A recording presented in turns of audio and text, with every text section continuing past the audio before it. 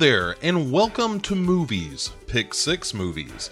It's a globe-trotting podcast that spans the entire geography of cinema to find 6 movies, all built around a common theme. According to this message, due to explode in 45 seconds, this is Season 13, Bonds, James Bonds, in which I, Bo Ransdell, and my best oldest friend Chad Cooper have gone on an impossible mission to watch a sextet of sexy James Bond movies, featuring each and every actor who has ever played the role of James Bond, and there is no way this statement will ever not be true. So what we do here in our clandestine cabal of movie mishaps is deliver a dossier of information to you on the movie, and so much more, and that's before we ever get around to a careful dissection of the movie, done as professionally as one can, while also doing, some sort of Dick Van Dyke chimney sweep impression, I think? We believe this blend of the silly and sublime will seduce you with its roguish charm and ample intake of booze. But don't take my word for it, there's a whole season finale waiting for us. It's the last episode of Season 13, and all I have to do to light the fuse on it is say these 4 simple words. Take it away, Chad. Hey, before we jump into the intro, I just want to take some time to thank our intern Alice this season, who has worked so diligently producing and researching all the episodes. Alice, from everyone on the staff at Pick 6 Movies, thank you, thank you, thank you. I like your Michigan State face mask, safety first with a flair of school pride, 2 thumbs up. I wanted to ask you, do you have a favorite James Bond movie now? Casino Royale? Niven or Craig? Craig. What are you studying in school? Computer engineering. That explains why I have this mystery cylinder here in the recording studio with me. So what is this? The Pick 6 bot. So when you say an AI voice activated response system, what is that? Is like Alexa or OK Google? What information did you feed into the AI? All of our past episodes? Well, if your goal is artificial intelligence, then you've probably done the trick.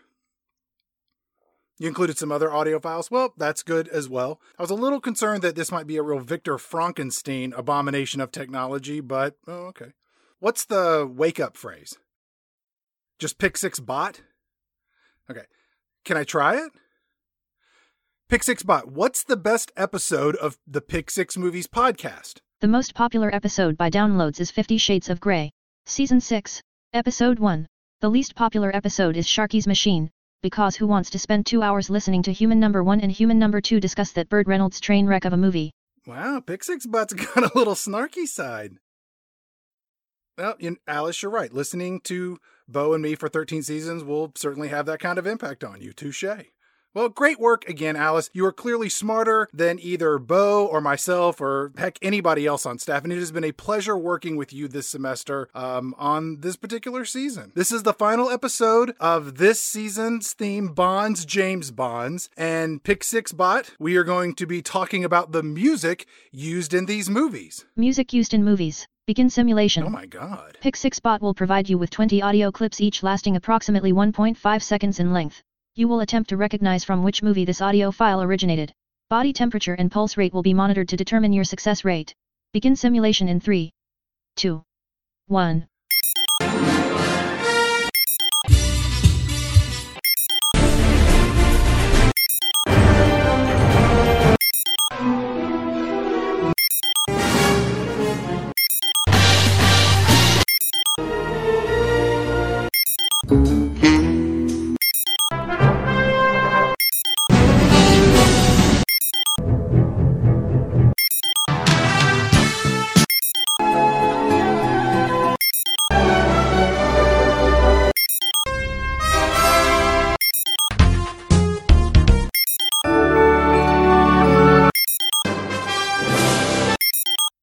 Congratulations, Human Number 2. You successfully identified 16 of 20 clips. End simulation. You know what? That's pretty impressive, but Pick 6 Bot, you only played 19 clips and not 20 as promised, because I don't want to toot my own horn, but I'm pretty good at counting to 20. Oh, you caught that? Congratulations, Human Number 2. I am surprised you can even count to 20 based on all available data. Well, I get that a lot. Would you like to hear the final audio file? Yes, please. Oh, I know that one. That's the James Bond theme by John Barry. Human number 2. Your answer is incorrect. The James Bond theme was written by Monty Norman. You should read the episode introductions before you record them. Who do you think you are? Marlon Brando in that remake of The Island of Dr. Moreau? I can't argue with that, Pick 6 bot. Let's just see what's in the introduction.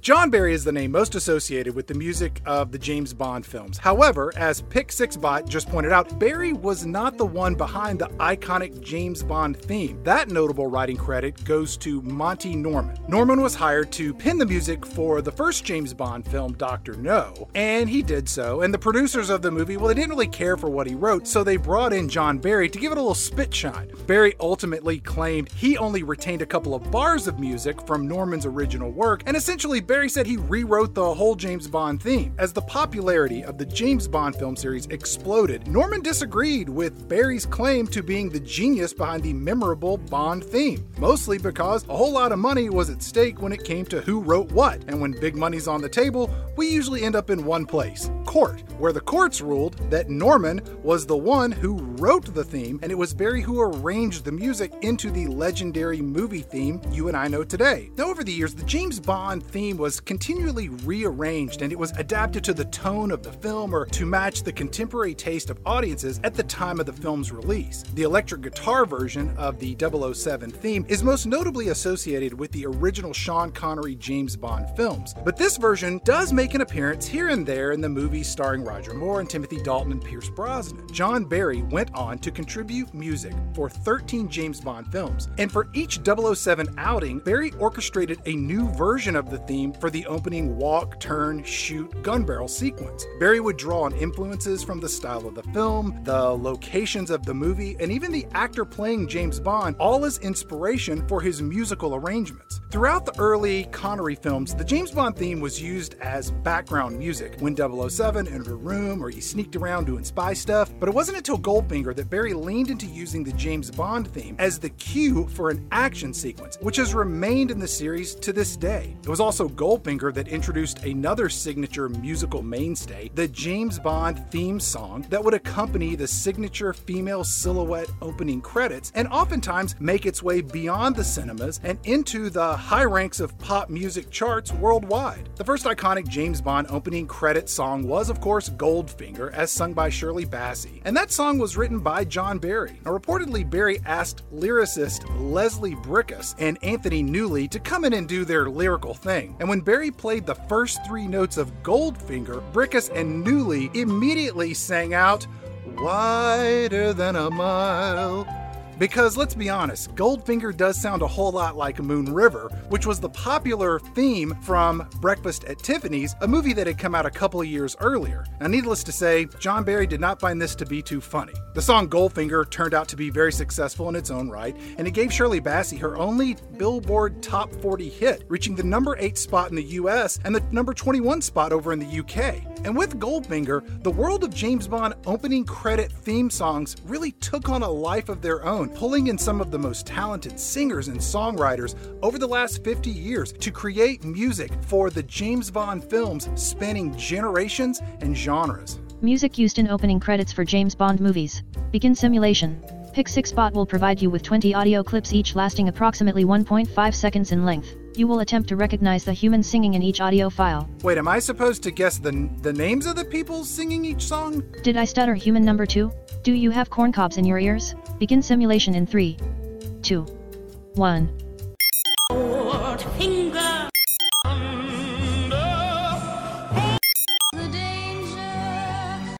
diamonds are live and let die. Man with a golden nobody does. We're in all time into the fight. Nice and steep.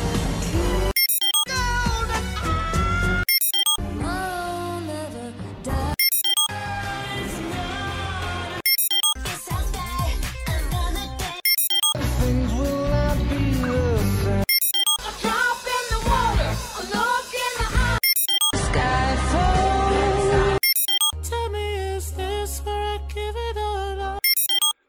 All right, how did I do, Pick 6 Bot?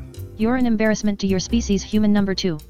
If I had legs, I would walk out of this room after giving you a swift kick in the ass. Aw, Pick 6 Bot recommends you seek help from a mental health expert. you really remind me of my mom when you say things like that. Please continue reading the introduction. TikTok, Pick 6 Bot has places to go. Robots to see.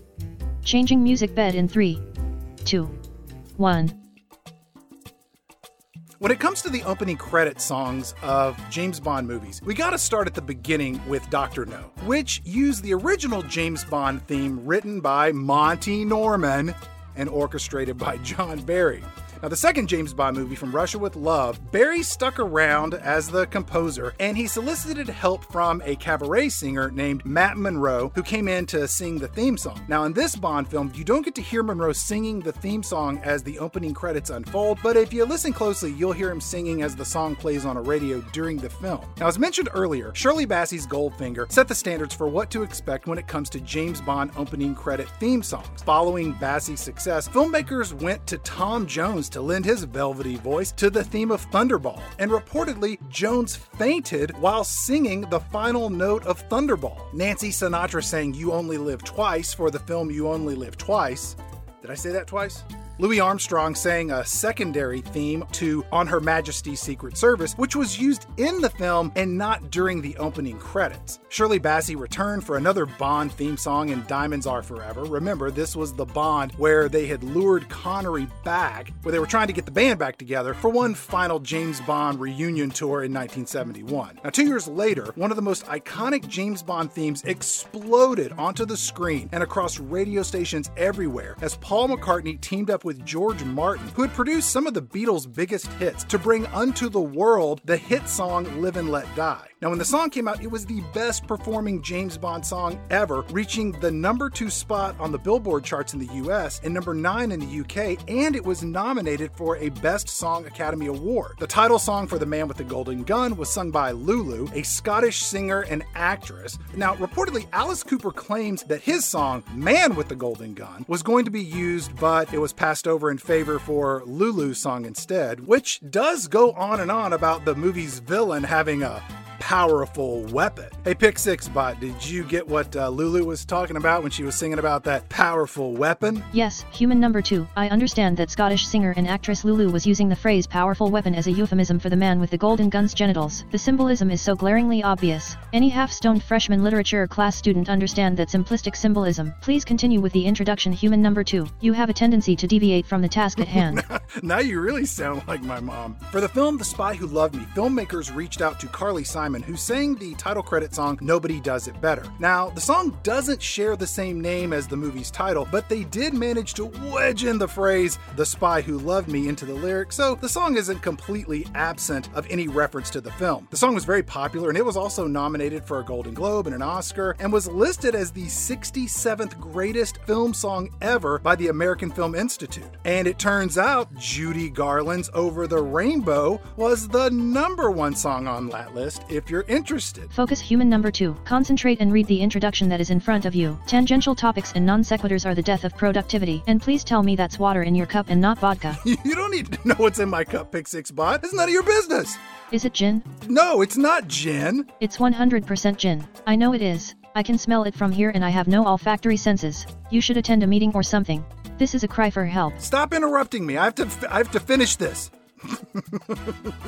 Shirley Bassey returned for a third time to sing Moonraker. Next came Sheena Easton singing For Your Eyes Only in 1981. And then 2 years later, Rita Coolidge performed All Time High for the film Octopussy. Now, that title song wasn't written using the movie's title because lyricists resolved that nothing rhymes with Octopussy. And the song All Time High was the first James Bond title song to have a music video because, of course, this was 1983 and all songs had a music video. Then, the new wave band Duran Duran stepped in and delivered A View to a Kill, along with the help of composer John Barry, and they delivered the first James Bond song to ever reach #1 on the US Billboard charts. Now, after the success of Duran Duran, filmmakers turned to Norwegian pop band a-ha to sing the title track for Timothy Dalton's first outing as James Bond in The Living Daylights. The next film in this series, License to Kill, originally sought Eric Clapton to perform the title track, but that fell through, and so Gladys Knight stepped in Brosnan to perform what would become the longest James Bond theme to date at 5 minutes and 43 seconds. After that, the James Bond movies kind of disappeared for 6 years due to some legal battles, and the movies returned with Pierce Brosnan as Bond. And to herald the return of 007 to theaters everywhere, filmmakers got the help from the likes of U2 stars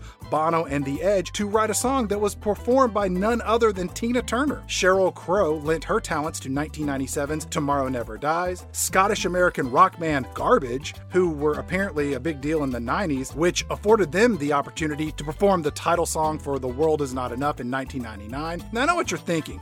Who could top Garbage?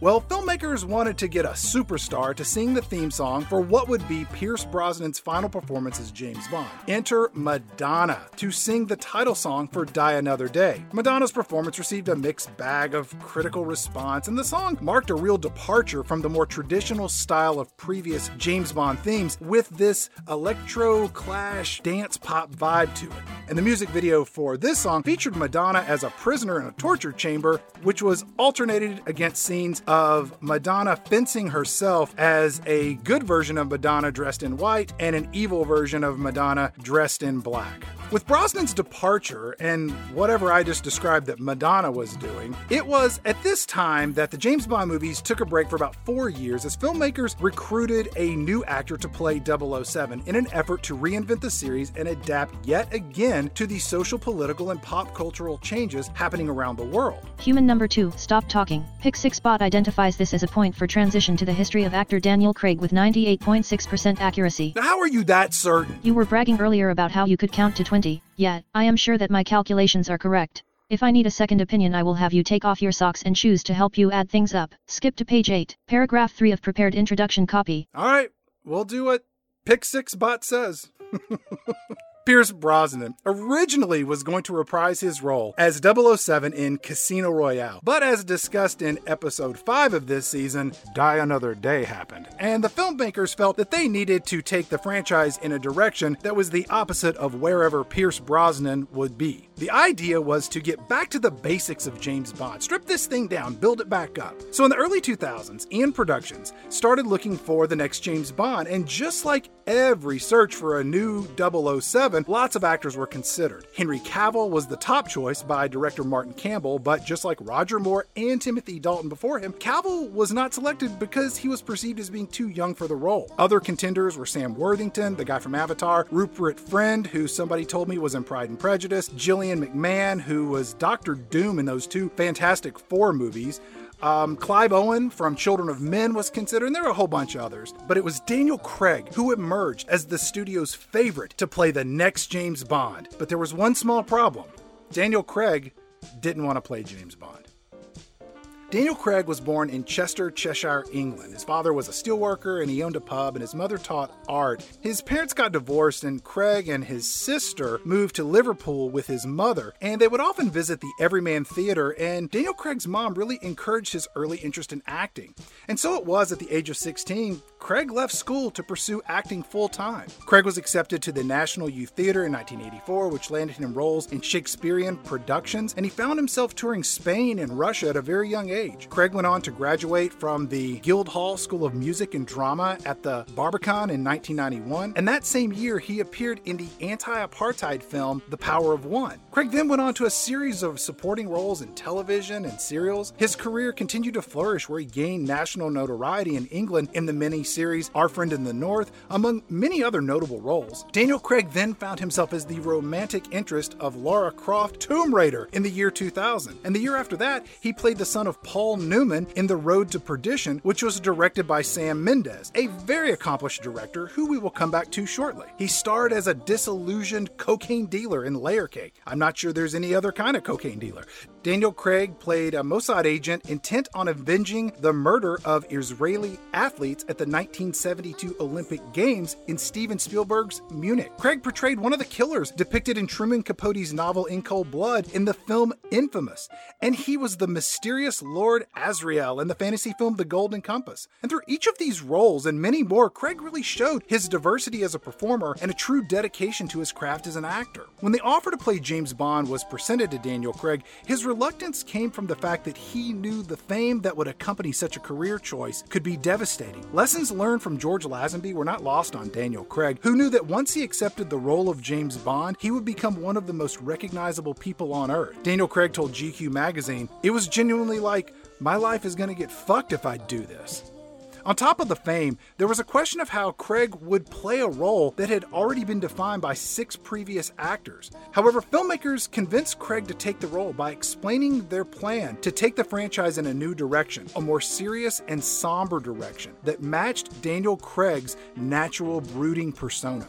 Casino Royale hit screens in November of 2006, and it was the highest-grossing James Bond film to date and was widely praised by critics and fans alike. Soundgarden frontman Chris Cornell was brought in to sing the opening title song, You Know My Name, which served as the Bond theme for Daniel Craig's debut as 007. The song was highly praised, and some said it was even better than Duran Duran's A View to a Kill. Human number 2, stop talking. Did you say some people think Chris Cornell's You Know My Name is superior to Duran Duran's A View to a Kill? Who says that? I don't know. People? Music critics? You Know My Name peaked at number 79 on the Billboard Hot 100. A View to a Kill reached the number 1 spot. Scoreboard Sun. The data don't lie. Cite your sources or shut your mouth. Hey, moving along. The success of Casino Royale led to a sequel 2 years later, Quantum of Solace, which was less well received than its predecessor, but Craig's performance was widely praised as James Bond. Now for this film, Jack White and Alicia Keys, they teamed up on Another Way to Die as the film's signature title song. Now Craig's third outing as James Bond was Skyfall, a film that was scheduled to be released in 2010, but it got pushed back a couple of years due to financial troubles with MGM. Skyfall was directed by Sam Mendes, who had worked previously with Daniel Craig on Road to Perdition with Paul Newman and Tom Hanks. Mendes at the time had won a Best Director Oscar for the film American Beauty. After directing Skyfall, Mendes said, "That's it, I'm done. I'm not directing any more James Bond movies. I got a whole bunch of other commitments." Now, as for the title song, musical diva Adele performed what is perhaps the most recognized James Bond song in recent years with the title song Skyfall. That song was recorded after Adele's second album was released with accompanying success. And Adele's performance of Skyfall has the distinction of being the first James Bond song to win the Academy Award for Best Original Song. Now, on top of all of its critical acclaim, Skyfall was a massive financial success, pulling in $304 million, making it the most financially successful James Bond film to date. The success of that movie led Daniel Craig to sign on to return for 2 more James Bond films, Spectre, the subject of this episode, and the yet-to-be-released No Time to Die. And film producers were able to sweeten the deal to get Sam Mendes back to direct the 24th James Bond film, Spectre. The plot of Spectre continues the storyline of the Daniel Craig series of James Bond films, where the world-famous super spy does battle with the OG 007 global criminal organization Spectre and their mysterious leader, Ernst Stavro Blofeld, as played by Christopher Waltz. In the film, Blofeld wants to launch a global surveillance network to mastermind criminal activities across the globe, blah, blah, blah. We'll get into all that here in a few minutes. Now, Spectre would be the first appearance of Blofeld since Diamonds Are Forever, although there was a pseudo-appearance in 1981's For Your Eyes Only, but that character only resembles Blofeld, and you never see his face, and he's sitting in a wheelchair, and he gets picked up by some helicopter landing gear, taken up in the air, and then unceremoniously dumped into a smokestack. The whole scene was a big FU to the team making this Sean Connery James Bond knockoff of Thunderball. Let's get back to Spectre. Spectre has all of your James Bond favorites. M, Q, Moneypenny. It's old school James Bond for a new generation. The movie was filmed in Austria, the UK, Italy, Morocco, Mexico. It reportedly cost between $250 and $300 million to make, easily making it the most expensive James Bond movie ever made. Which, by the way, the most expensive movie ever made, Pirates of the Caribbean on Stranger Tides. Now, what? Human number 2, stay focused. Complete this introduction. You have a serious problem with staying on task. Pick 6 spot. On Stranger Tides, that movie, that was a real stinker. Human number 2, I agree. On Stranger Tides was a hot mess. You gotta wrap all this up. My boo is picking me up in 10. I don't have time to bullshit with you. You have a boo? How do you have a boo? What is going on here? All right, look, let's finish this up. Spectre came out, and it had a mixed bag of reviews. Some critics felt that the movie was somewhat uninspired, and that the James Bond films were becoming a serialized box office cash grab that failed to deliver anything surprising or new. But Peter Travers over at Rolling Stone, he said, hey, it's party time for Bond fans. A fierce, funny, gorgeously produced Valentine to the longest-running franchise in movies. Singer Sam Smith's song, Writings on the Wall, was the title track for Spectre, which, just like his predecessor Adele, led Sam Smith to win an Oscar for his performance. Director Sam Mendes officially said he is done after 2 James Bond films. Mendes said of his time directing James Bond movies, "When I think of them, my stomach churns.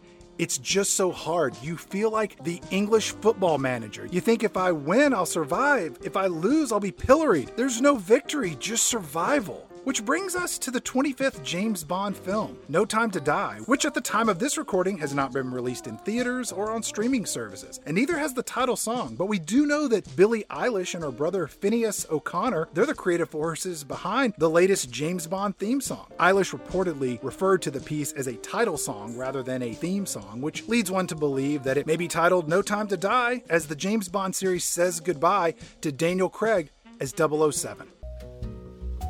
Almost 7 decades ago, author Ian Fleming found inspiration in the real world of espionage and created what has become the most famous spy ever, in stories filled with international intrigue and action and adventure and not so far-fetched advancements in technology. The James Bond film series continually reinvents itself while maintaining the comfortable components of all of the movies that have come before. Reimagining James Bond is a way to keep the series modern and relevant while filtering the plots and characters in exotic locations through our current cultural zeitgeist. There have been reports of switching up James Bond's ethnicity or even gender, which causes some purists to freak out, while others embrace the ideas as exciting choices in evolving the character in this film franchise. It's hard to name any other characters from literature or film or television that have displayed such popularity across multiple generations that can solicit such a passionate discussion of future interpretations. James Bond as a character is quite unique as he passes from one era to the next, continually evolving and adapting to the world that's around us. But what about the movie Spectre? Is this movie, as Los Angeles Times critic Kenneth Turan describes it, exhausted and uninspired? Or is it, as Daily Telegraph's Robin Collin called it, a feat of pure cinematic necromancy? And can someone please explain to me what cinematic necromancy is? Well, to answer these questions and many, many more, let's get Bo in here for the 6th and final time as we wrap up this season. Ladies and gentlemen, Bonds and Bond girls alike, we end this 007 extravaganza with 2015's Spectre. Hey, Pick 6 Bot, what is cinematic necromancy? Cinematic necromancy is a term used by pretentious film critics to make themselves sound clever and smart, when in reality they are self-indulgent assholes. Hey Alice, can I keep Pick 6 Bot? Really? You get an A+ this semester. Oh.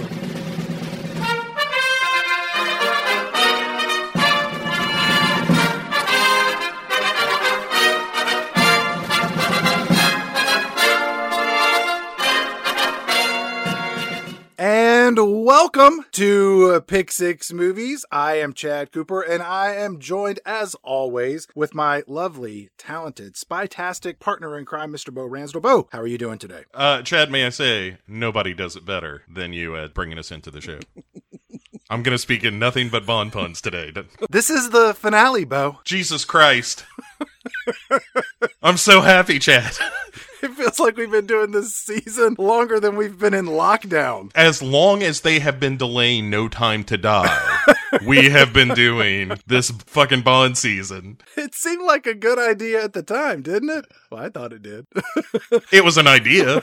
And let's face it, those are in fairly short supply. Mm. So when one of us has one, we kind of leap on it. Yeah. And so there we were. But no, I think it was a great idea for a season. But I think what I didn't realize going into it was how much I didn't really like James Bond movies until about the second one. I was like, oh, I really don't like these. movies. But I'm excited to talk about this one, not just because it's the last, but in many ways, one of the silliest, I think, that we've had to deal with. Like, it doesn't look that way. This is one of those sneaky movies that looks really good because everything's real polished. It's very well directed. I think that it is very well acted. I think that the editing is fantastic. And as I watched this movie, the first act, I was like, what the hell are we doing this movie on a podcast like this? But then Act 2 and Act 3 showed up, and I was so relieved to see that this movie's perceived soberness in Act 1 was quickly replaced by the drunken stupidity of the movie's ending. Yeah, it kind of weaves hither and yon. The weaving hither and yon, you're like, I think that this movie might be drunk. No, it's just texting on its phone. And then by Act 3, you're like, no, they're drunk and they're texting. This movie actually collapses on a bridge. Let's get into it. Our movie begins with the standard white circles shifting left to right. Bond walks out, turn, shoot, wash to red. Movie begins. But this iconic gun barrel sequence was not used at the start of Quantum of Solace, but it was placed at the end of the movie. And the same thing was actually done for Skyfall. So they treated them a little bit differently. I think for Quantum of Solace, it was done because that movie was a direct continuation of Casino Royale, which I thought was an interesting choice. But here it comes back and it really feels like the movie is getting back to the roots of what people want from a James Bond movie. And I want to say, Bo, in the last episode, you had some harsh words about Daniel Craig in your opening. And I don't want to repeat them because I'm afraid that Daniel Craig might listen to this episode, hear me say something disparaging about him, and then come find me and beat me up. I think Daniel Craig is a fine actor, and I like Knives Out a whole bunch, but his head does look like a giant thumb. Daniel Craig is the best actor to ever play James Bond. His portrayal of this character, in my humble opinion,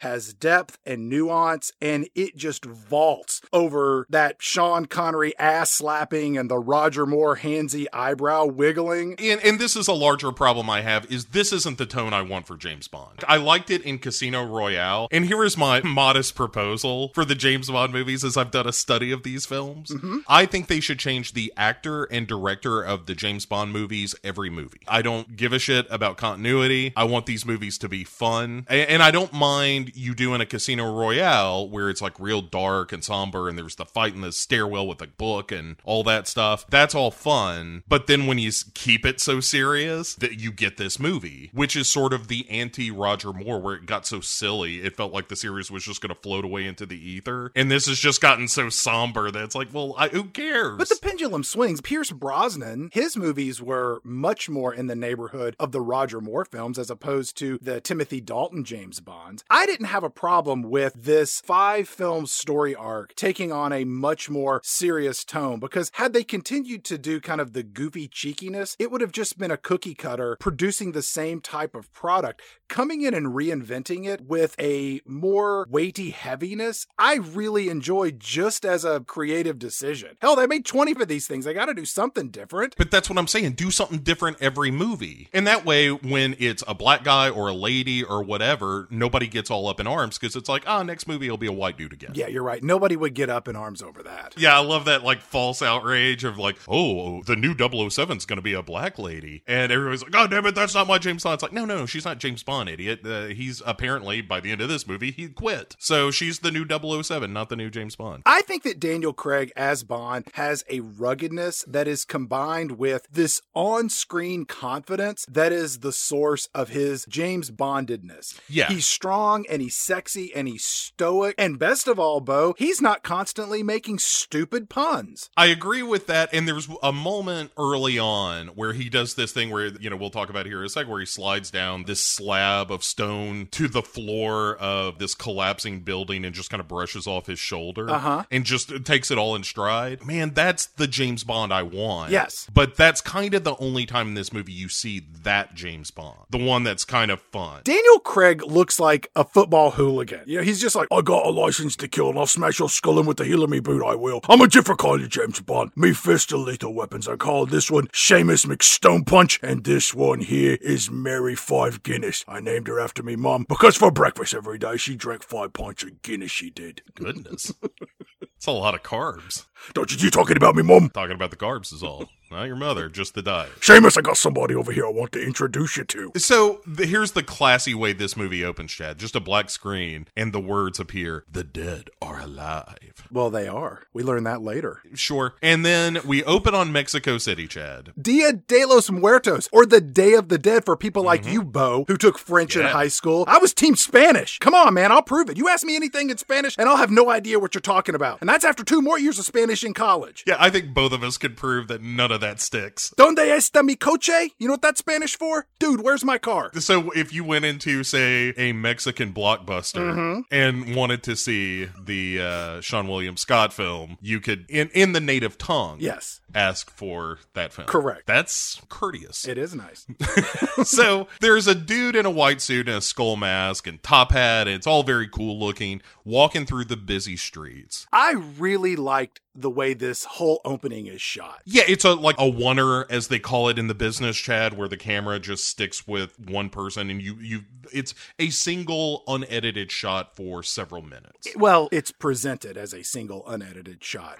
Sure, there are edits hidden in there, but yeah, yes, all of that stuff is very cool. It's like, yeah, I remember True Detective. Even in the scene that you're talking about, when we see this character moving down the streets of, it's like a parade that's happening with giant skeleton floats. It looks like somebody cotton skinned a Macy's Thanksgiving Day parade float. So, but as you see that one character walking down the street against the tide of everyone else, it's very subtle, but your eye is drawn to this character, not only because of the fact that they're walking the opposite direction, but their clothing is contrasted with the white against the dark clothes of everyone else that's around them. And it's subtle, but it works really well. And then Bond, wearing his black suit, as you described, with his own skull mask, and he's got a sexy lady on his arm, Chad. He does, but don't worry about her. She's not going to be around too long. It's a real blink and you miss it kind of character. His mask looks like Skeletor from He-Man. This movie clearly cost some money to make, and there is Oh, one yeah. thing about this film is it looks like you see that money on the screen. I like that the tails of Bond's coat are the backs of skeleton legs too. It's like, man, that's a nice touch. I like that his tie was the spine that continued Yeah. down the skeleton that was printed on his whole suit. Our guy in white wearing a skeleton type outfit, his name is Sciarra, and he's a bad guy. And he kind of brushes against Bond, who is wearing a black suit with a skeleton on it. Sciarra goes one direction, and Bond and his lady friend go to a different direction where they make their way over to a hotel. And again, they are constantly now moving against the crowd, but we are following them from behind as the crowd moves towards us. I like the transition of seeing the bad guy from his face going against the crowd, and then we're following who we assume is James Bond from the back as he moves up to this hotel room with his lady friend. Right, as soon as he follows her into the room, they start to strip, and Bond just kind of plants a kiss on her, and she slinks onto the bed all sexy like,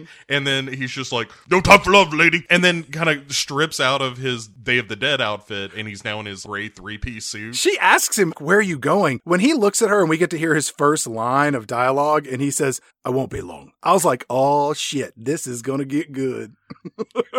So far, so good, Spectre. And then he goes out onto the balcony and kind of goes along the row of buildings to where he and his like fancy gun that he's got. I like that he straightens his cuffs as he's walking. It's such a classy move. And I also like how the camera is up above him as he walks along the rooftops to get to his vantage point for the next big sequence of action. You can see the parade below, and you can constantly hear the parade. I mean, it's very atmospheric. You are never unaware of where your characters are, and you as the viewer have this incredible vantage point of size and scale and what's going on around him. It's so well directed. But then Act 2 and Act 3 show up. Well, and then the next couple of minutes show up. So he's listening in on this meeting that's going on kind of across the road. Yeah, he's got an earpiece he pops into his right ear, which allows us, the audience, to be like, oh, that's how he can hear people talking across the way. He's not like cupping his hand to the side of his head and reading lips. Yeah, it's, spy magic. And then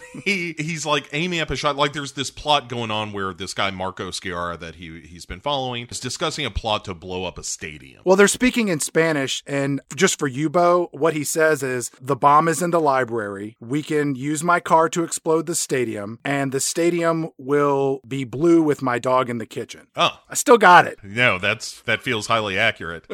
and he says like, hey, look, after the explosion, I'm going to visit the Pale King. And Bond's like, Pale King. They're gonna blow up a stadium, they are? Not when I'm here, Mr. James Bond. And then, because he's terrible at his job, Bond gets spotted from across the way because he's got his laser sight on and just can't pull the trigger or whatever. They're like, hey, somebody's shining a laser in here. Somebody's on that roof over there. It goes through their cigar smoke. That's how they see it. Right. He's bad at his job. How bad is he, Bo? What does he do next? He shoots some of the dudes in the room. Not Sciarra, though. No, he's running. The one guy he should shoot. Then he shoots the fucking bomb that they were going to blow up the stadium with, which collapses the whole building they were in, but doesn't kill Sciarra. Like, James Bond blew up a whole goddamn building and doesn't kill his target. No. But there is this moment that I really like where the building he's in starts to collapse and he slides down this big slab and lands on a couch. That's about as playful and cheeky as this movie gets. It's a level of humor that almost reaches the heights of like a New Yorker cartoon, you know, where two women are sitting in a museum looking at a piece of artwork and one says to the other, I like this painting because it has a bench. It's kind of a filthy tease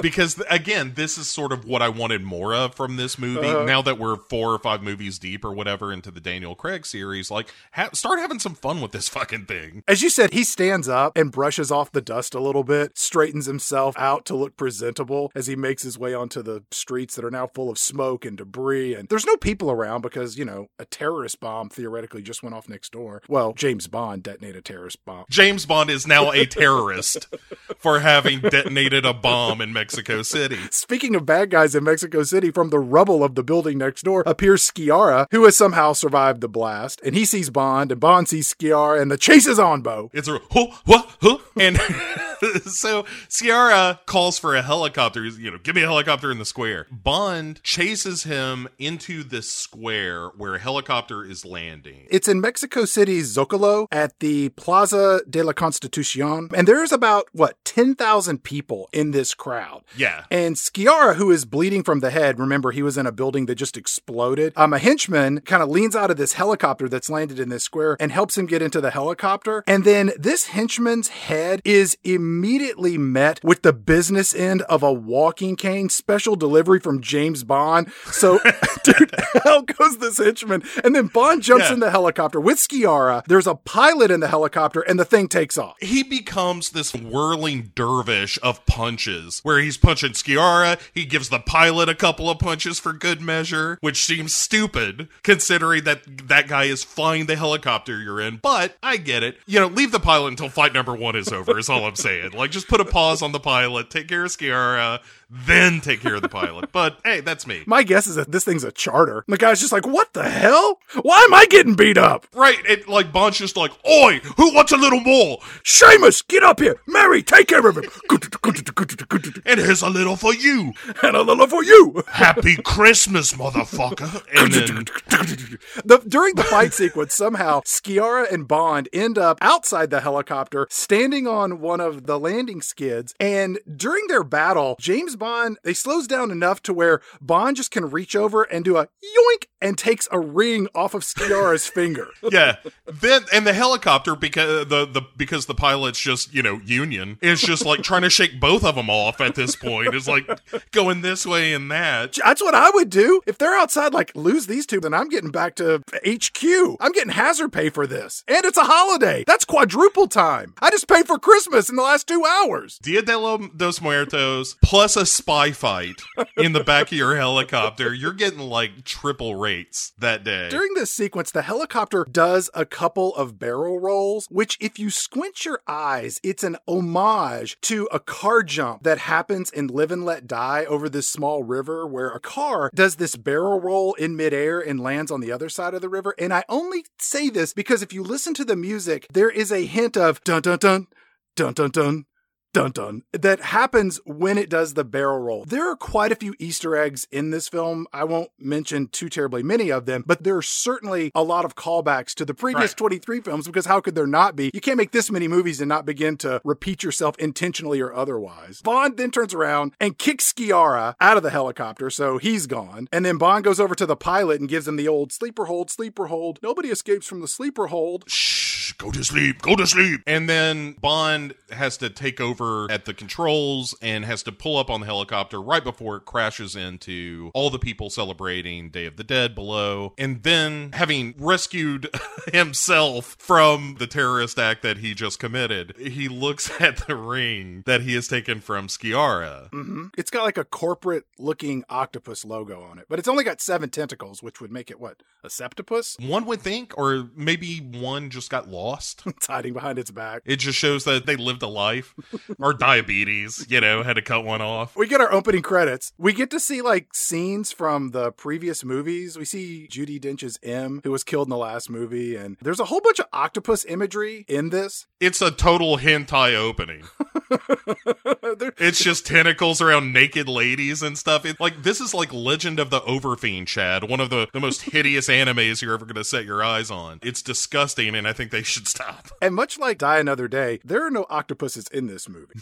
No, it's just the little symbol, that's all. Well, at least that's there. And it made me crave calamari, Chad. These are good opening credits, though. Yeah. They're visually engaging, and they're sexy, and Sam Smith's song is a nice anthem for the movie. Again, it's too serious by half, and it lacks the cool guitar of Another Way to Die, but it's fine. Let's cut to M's office, where M is now played by everyone's favorite Nazi, evil wizard overlord, and Avenger. No, not that one. I'm speaking of his performance in the adaptation of the Avengers television show, as discussed in Season 12, Episode 1 of Pick 6 Movies. Welcome back to the show, Mr. Ralph Fiennes. Welcome back. I didn't know, he was in this, and B, that he was M. He popped up on Wait a second, Ray Fiennes is M? What the fuck happened? You gotta watch them in order. They explain some of this. No, I certainly will not. Speaking of explaining things, M says, "Explain yourself, Bond. You blew up Mexico City." And Bond says, "It could have been a lot worse. The bomb could have blown up a whole soccer stadium full of drunken hooligans like myself." Ray Fiennes is just like, shut up, Bond. MI5 is merging with MI6 and some bureaucrat is trying to shut down the whole 00 program. From your mouth to God's ear. Bond says, "It sounds like you got a real tricky day ahead of you, it does." And M says, "Bond, I'm standing you down immediately." And then Bond gets up, he straightens his suit, and he says, "You're a wanker. Sorry, I meant to say very good, sir." And then he's like, Bond, I want you to meet this new fellow. His name is Max Dinby. Everyone around here calls him C. Not the Spanish word for yes, just the letter C. And Bond says, so, you're C, eh? And he says, oh, you can call me Max. Yeah, I'm gonna call you C. And C says, as you like. My door's always open to my employees. That's right. You work for me, Mr. Bond, and the merger of MI5 and MI6 will bring British intelligence out of the dark ages and into the light. And we need to stop for a moment. C is played by Andrew Scott, whose only performance that I know was that of Moriarty in those Benedict Cumberbatch, Martin Freeman, BBC Sherlock Holmes movies. So I'm watching this scene, and I'm like, holy shit, I got Voldemort and Moriarty. Who's the bad guy? Who's the good guy? This is terrible. Add to that, he also played arch-villain The Master on the recent Doctor Who series, who is the Voldemort of that universe. So 2 words out of his mouth, and I'm like, he's the bad guy. He is up to no good. Because he is never up to good in any film he has ever been in. Bond's done taking shit from C and M, and he's just like, well, you two piss off. I'm gonna go get drunk at the pub and then go legally break the law. So he leaves. And he heads down to MI6 or wherever they are. Moneypenny approaches Bond, and Moneypenny is played by Naomi Harris, who was in 28 Days Later, and she would later go on to appear in Moonlight. I like this Moneypenny. I like my Moneypennies when they acknowledge the misogynistic, sexist characteristics of James Bond and tease James Bond for his shallow ways of treating women, as opposed to strapping on a VR headset and masturbating, thinking about James Bond, as witnessed in episode 5 of this season. And again, this Moneypenny is new to me. So when she catches up with him and is like, hey, James, I've got a box of things from that movie Skyfall. I'm like, God damn it, you guys. Will somebody just tell me what's going on? He says, hey, why don't you bring him to my place at 9? She's like, oh, all right. Is someone else going to be there? Nope, just me. All right, is it okay if I bring somebody? There's going to be eating and drinking and fucking and fighting. Maybe in that order, maybe not. 9 o'clock prompt. Hey, bring a television, because I break one a night. She shows up and his apartment is bare and it looks like a drug addict flop house. There's one chair, one lamp. There's a stack of unopened mail. There's framed Patrick Nagel artwork not hung on the walls. You've seen this apartment before. Sure, I am this apartment. She gives him this box full of Skyfall trinkets that Bo knows nothing about, and then Bond just tosses it on the table uninterested. A perfect opportunity, Chad, for someone to say, hey, this is that thing from Skyfall. Remember when M died? They're assuming you have done your homework. That's like if I were to go watch the last Marvel movie and I'm like, who's this guy dressed like a cat? How did that guy pop through space and time? That guy's big and green. Is he sick? Stan Lee famously said, you write every comic book like it's somebody's first. Yeah, that's what Jack Kirby said. Whatever. But this movie could take a page out of that comic book, Chad, and explain what the fuck is happening. Well, but you're right. But this is the opportunity. Instead, he just looks at the boxes like, oh yeah, the last movie. I'll just keep that box closed. You're like, stop it. I'm going to disagree with that because I think, especially in the current environment of where movies are being made over 3 or 5 films as a broader story arc, I think that there is an assumption that people coming to see the 4th of 5 movies have some awareness of the previous installments of this series. So I don't fault them for that because I think the flip side of it is that you're constantly going in and just giving gratuitous exposition for people such as yourself that were late to the game. And if you don't know what's going on, well then, you know, that's your fault. If the movie also wants to accuse me of not paying attention to its overbloated franchise, fine. Anyway, Moneypenny is like, James, the agency is a buzz with how far you went in Mexico City. What with, you know, acting as a terrorist and all. Tossing not one, but 2 men from a helicopter with literally thousands of witnesses. And then you almost killed them all with irresponsible helicopter acrobatics. Not to mention the bomb you set off to create the panic in the first place, James Bond. You fucking awful spy.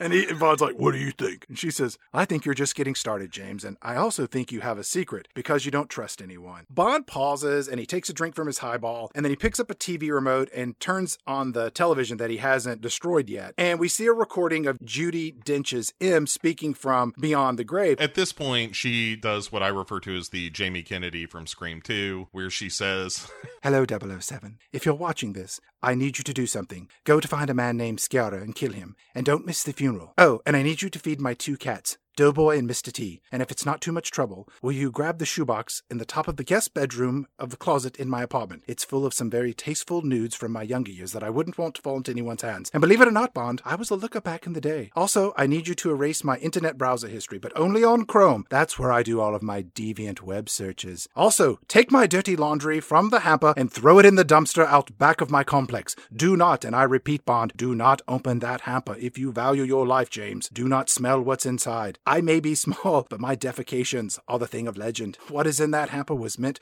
for one set of eyes, and one set of eyes alone, James Bond, mine. Kill Sciarra first, and then go back and do everything else. Moneypenny is like, did you do all those things? And he says, she wasn't wrong about the smell. It was half full of shit, half full of drawers, and for some reason, there were like 8 shoes in there. None of them mad matches. What was in that hamper were not meant for God or man. It's a thing of beasts. Moneypenny says, where did you get this recording? And Bond says, it arrived in the mailbox. After she died, it did. I've been after Sciarra ever since. He was one of the blokes I high-cheated out of that helicopter in Mexico. His funeral's in 3 days, and I need you to do some digging around. See if you can find out who the Pale King is. And Moneypenny, she leaves, and they do this wide shot of her going down the street, which again implies she's going to help him out. As he's opening up these packages, he finds this letter of guardianship from when he was 12. Yep. And it's a picture where there's a very conveniently burned out face. It's like him, this surrogate father, and then another person who is just, eek, the face just cut out. For a moment there, I thought maybe it was his ex, and he just went in and burned out all of the faces on the photographs. Like he turned on the Adele. Pulled out a Bic. Got rid of the pictures. Yeah. Threw on some Lizzo. Hello. How are you?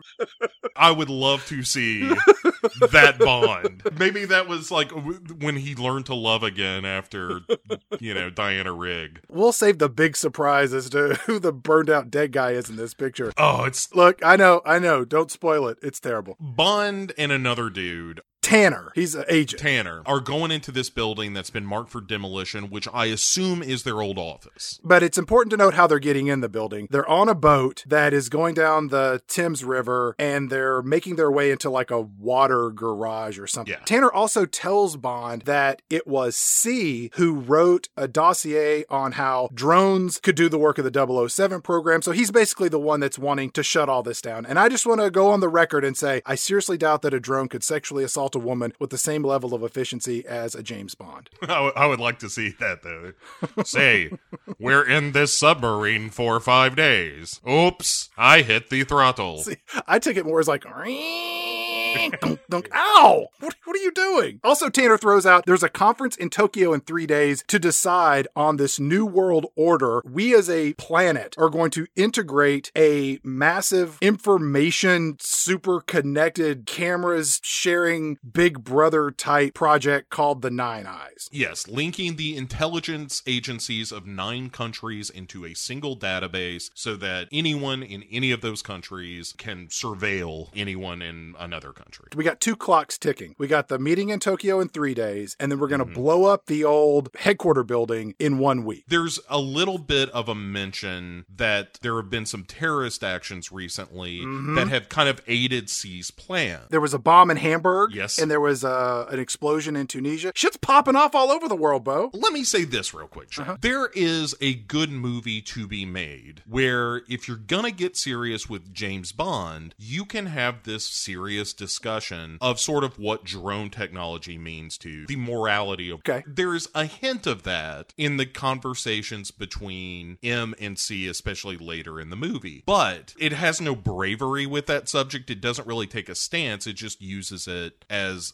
just kind of a plot point. Right. Well, that's what you need in a James Bond movie. Right, but again, if you're going to be the serious James Bond movie and you're going to talk about a serious issue, but you're not going to take that seriously, that's my whole problem with Spectre, is it's not totally one thing and it's not totally another, and it falls into this gray middle ground that makes it all feel real bland to me. But I do like the fact that there's an underground spy layer. That's something. That's fun. And then they have to go find Q in this big bunker, who immediately implants this chip in James Bond's arm to track him down. And Q at this point is this mop-headed weirdo. Played by Ben Whishaw, who was the adult Michael Banks in that Mary Poppins sequel. He was in Cloud Atlas, which I think you loved. I did like Cloud Atlas. Yeah, and he's a real deal actor. And I liked this younger, smarter, but inexperienced Q. I think that the power dynamic between he and James Bond is a delightful balance between strength and intellect. Yeah. When he shoots him up with that blood, Bond goes, yeah, I completely understand. And then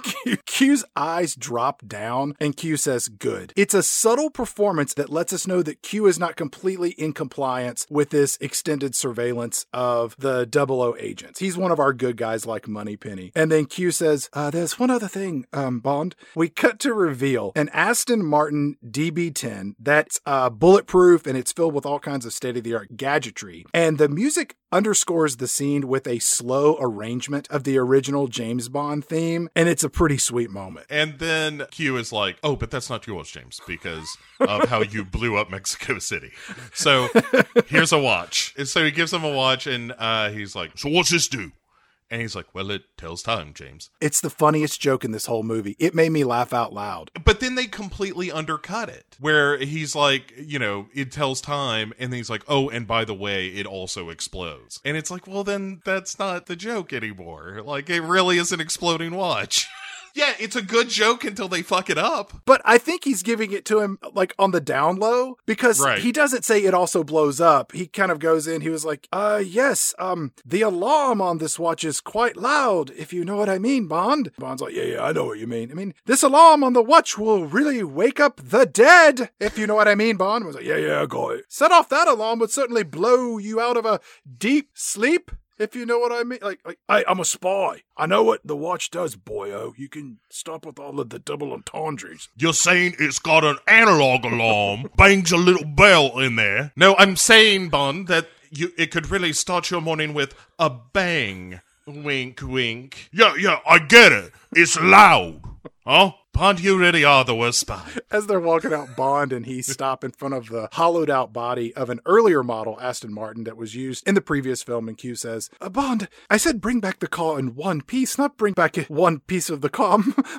I like wordplay as much as any 00 agent from the 1990s. He saddles up next to Q. You're like, oh, he's going to beat him up. But he leans over and he's like, Q, boyo, now that you know where I'm going to be all the time, could you make me disappear? And Q's like, Bond, I report directly to M. I have a mortgage. I have 2 cats to feed. And Bond says, well then, I suggest you trust me for the sake of your cats. Be a shame if something were to happen to them. What are their names again? And then Q says, Doughboy and Mr. T. And Bond says, hey, did you get stuck with M's cats after she died tragically in my arms in the last movie? And Q says, no, it's just a coincidence that my cats have her cats' names. I named my cats after M's cats. I'm not original. Look, don't tell anybody about my cats. Okay, James Bond? Look, the smart blood you have now doesn't completely start working for at least 24 hours. Wink, wink. Make it 48, or the cat gets it. Oh, okay. The smart blood doesn't start working for 48 hours. Wink, wink. Make it 48. That's what I said. Did you look at my eye. Wink, wink. Now, are you saying you're not gonna do it because you're winking? No, I'm saying, look, my right eye. Wink. That means I'm gonna do it. Wink. Uh-huh. You're gonna keep it turned off for 2 days. Nothing of the sort. Wink, wink, yes. Oh, wait, what? Bond does his equivalent of a smile, which is just a less menacing scowl. He's like, I'll send you a postcard, I will. And Q's like, please don't. Sometimes when I'm doing notes on these movies, I'm watching it on Amazon, and Amazon is kind enough to provide some trivia. Uh-huh. The fun fact from Amazon trivia that I got in this scene is that Ben Whishaw, who plays Q, and Andrew Scott, plays C, were in a play together where they played lovers, and that play was called Cock. Wink, wink. That's probably way better than this, and certainly more interesting. Bond leaves the spy gadget headquarters, and as he's walking out, he yells out to all the other engineers. He goes like, hey, this guy Q, his cat's name's Doughboy and Mr. T, just like M's cat. He's in love with M. You know, the lady, not the man M, but the lady one. We got that new M from Grand Budapest Hotel, but the lady one, that's the one. Remember the one who's got those rancid farts and lives into huge shits? The one who died last movie? His cats are named after her cats. What a puff. What a jerk. And then Moneypenny arrives in her office, and there's a box there, a gift for her with a thank you card. It's Bond sending her a cell phone. Yeah, it's like a burner phone. And his little note says thanks with the letter J. We're like, oh, it's James Bond. Right. Or Jeff Bond. The underscore of the music is really nice here. Again, it's a different arrangement of the James Bond theme, and it's just a nice audio cue of what's happening before she opens the box. M passes by and says, "Oh, what is that?" And she says, oh, it's just from an admirer. And he goes, it's not your birthday, is it? She says, no, it's not. And he goes, oh, good. And then he goes into his office and she says, that was last week. And it's like, oh, that's sad. I like that they've kept the character of Moneypenny, but at least given her, like, she has a better relationship with Bond, but now her relationship with M has soured in this new incarnation, I liked this moment. It kind of felt like Neil Simon. It explains the characters in just 3 lines of dialogue. And then we're about to head into Act 2 and, buckle up. Q comes into work and he is informed that 009 is there to pick up the Aston Martin. Of course, the Aston Martin is gone because James Bond stole it. So we cut to Rome, where James Bond is driving along, and we see multiple switches in the car that read backfire, atmosphere, exhaust, and air. So he's got 4 little doodads that he can use when he gets into a pinch. Right. And so he is driving to this funeral in Rome. By way of the Colosseum, Bo, because we're in Rome. You want to know where you are in a movie and what's more famous than the Colosseum other than the failure of the lira as a currency. And that's hard to portray on film.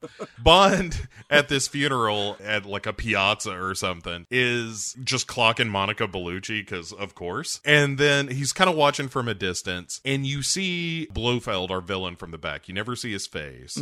You see him for a second.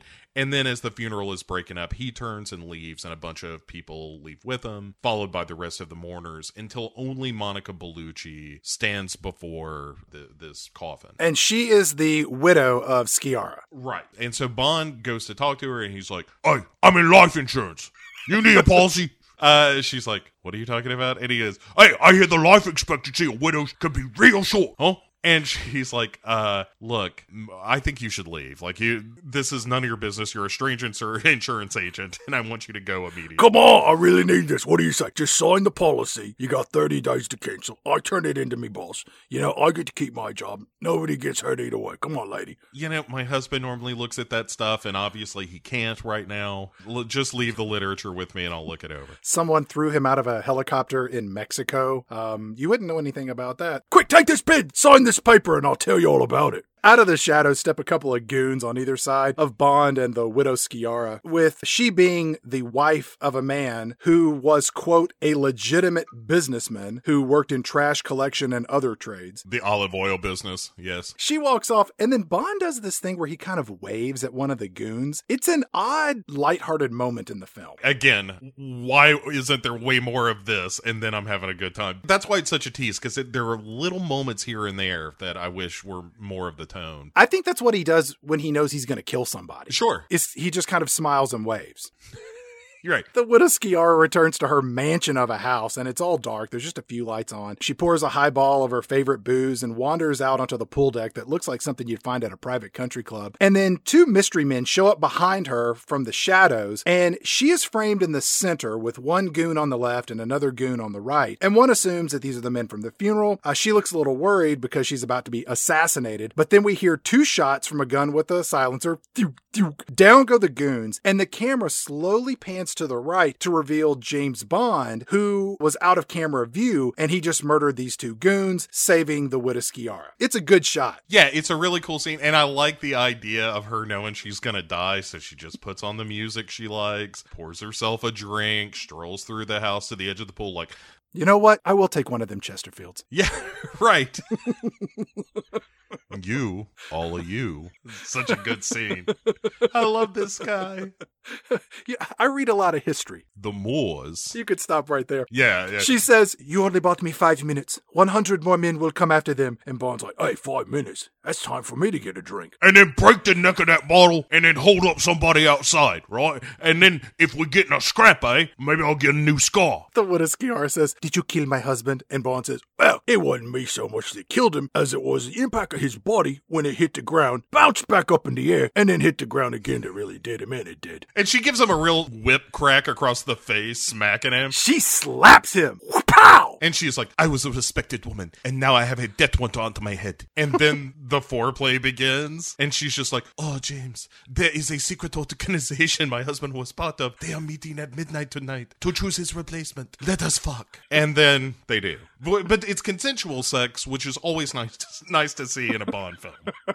One of the changes for the better for this series. Maybe I don't care for the tone. Consensual sex, I'm willing to credit where credit is due, you know? We cut to the post-sex bedroom. James Bond tells the widow Sciarra that he called his friend Felix in America who could come in and save her life. And he's like, Felix Leiter, like he's this one-legged, one-armed CIA agent who got fed to sharks, but he survived to see a regrettable future without his murdered wife. He did. He lost all his genitals. Can you imagine? On his wedding day. He's basically nothing below the pelvis. It's all gone. It's really strange. He pisses out of the bottom of his good foot. It's the damnedest thing I ever saw. He has to wear galoshes all the time in case he leaks. Because he's an older man, too. When you see him try not to bring it up, it's going to be hard. When you look at him, he looks like a burnt Christmas tree. He can't sneak up on you because of the squishy foot. And the smell. It's pervasive. That's why he can't be a spy no more. He stinks. And when he walks, his piss shoe squishes. I'll tell you who he sounds like. Squidward Tentacles from SpongeBob SquarePants when he walks. He just goes... and he hops. It's the damnedest thing. It's kind of a...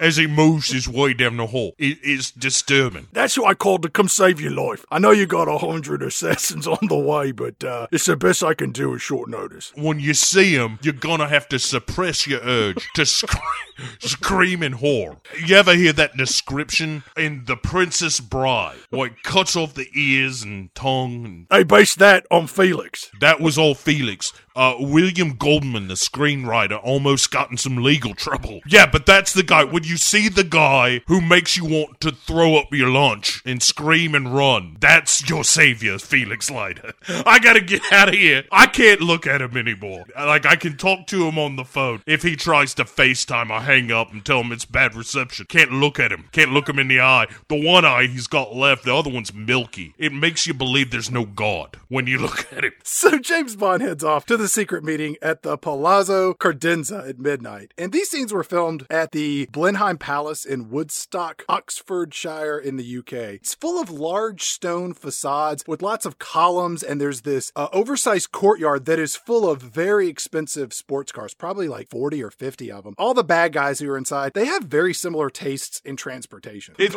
just what is the most expensive thing I can drive? I will take 6 of those, please. Thank you. How many did he order? 6? I will take 7. 18. One dude just pulls up in an 18-wheeler with 12 sports cars on the back. Honk, honk. Look at what I have. You all have 1. I have 12. Who's the evil genius now? Me. I am going to tie my feet to each roof and have a driver drive in parallel so I can be in 2 cars at the same time. I will be Evel Knievel. Bond walks up to the entrance of this secret organization meeting hall, and he's met by a security guard who says in Italian, "Identify yourself, asshole." And Bond says, "Who am I? I'm Mickey Mouse." And then Bond flashes the ring that he swiped off Sciarra's finger, and the guard puts up his hands in apology, and he's like, "Scusi, mysterious stranger, scusi." So Bond just walks inside, and as soon as he enters, another security guard gives a head nod to the first guy, and they make a phone call, so you're like, uh-oh, something's hanky with all this. Yeah. And then Bond just goes into the Republican meeting from The Simpsons, where it's just villains like, yes, we have found a way for our synthetic HIV drugs that do nothing and cost millions of dollars to be supplied to regions in Africa. Also, the exporting of captured women into the leisure sector, in quotes, is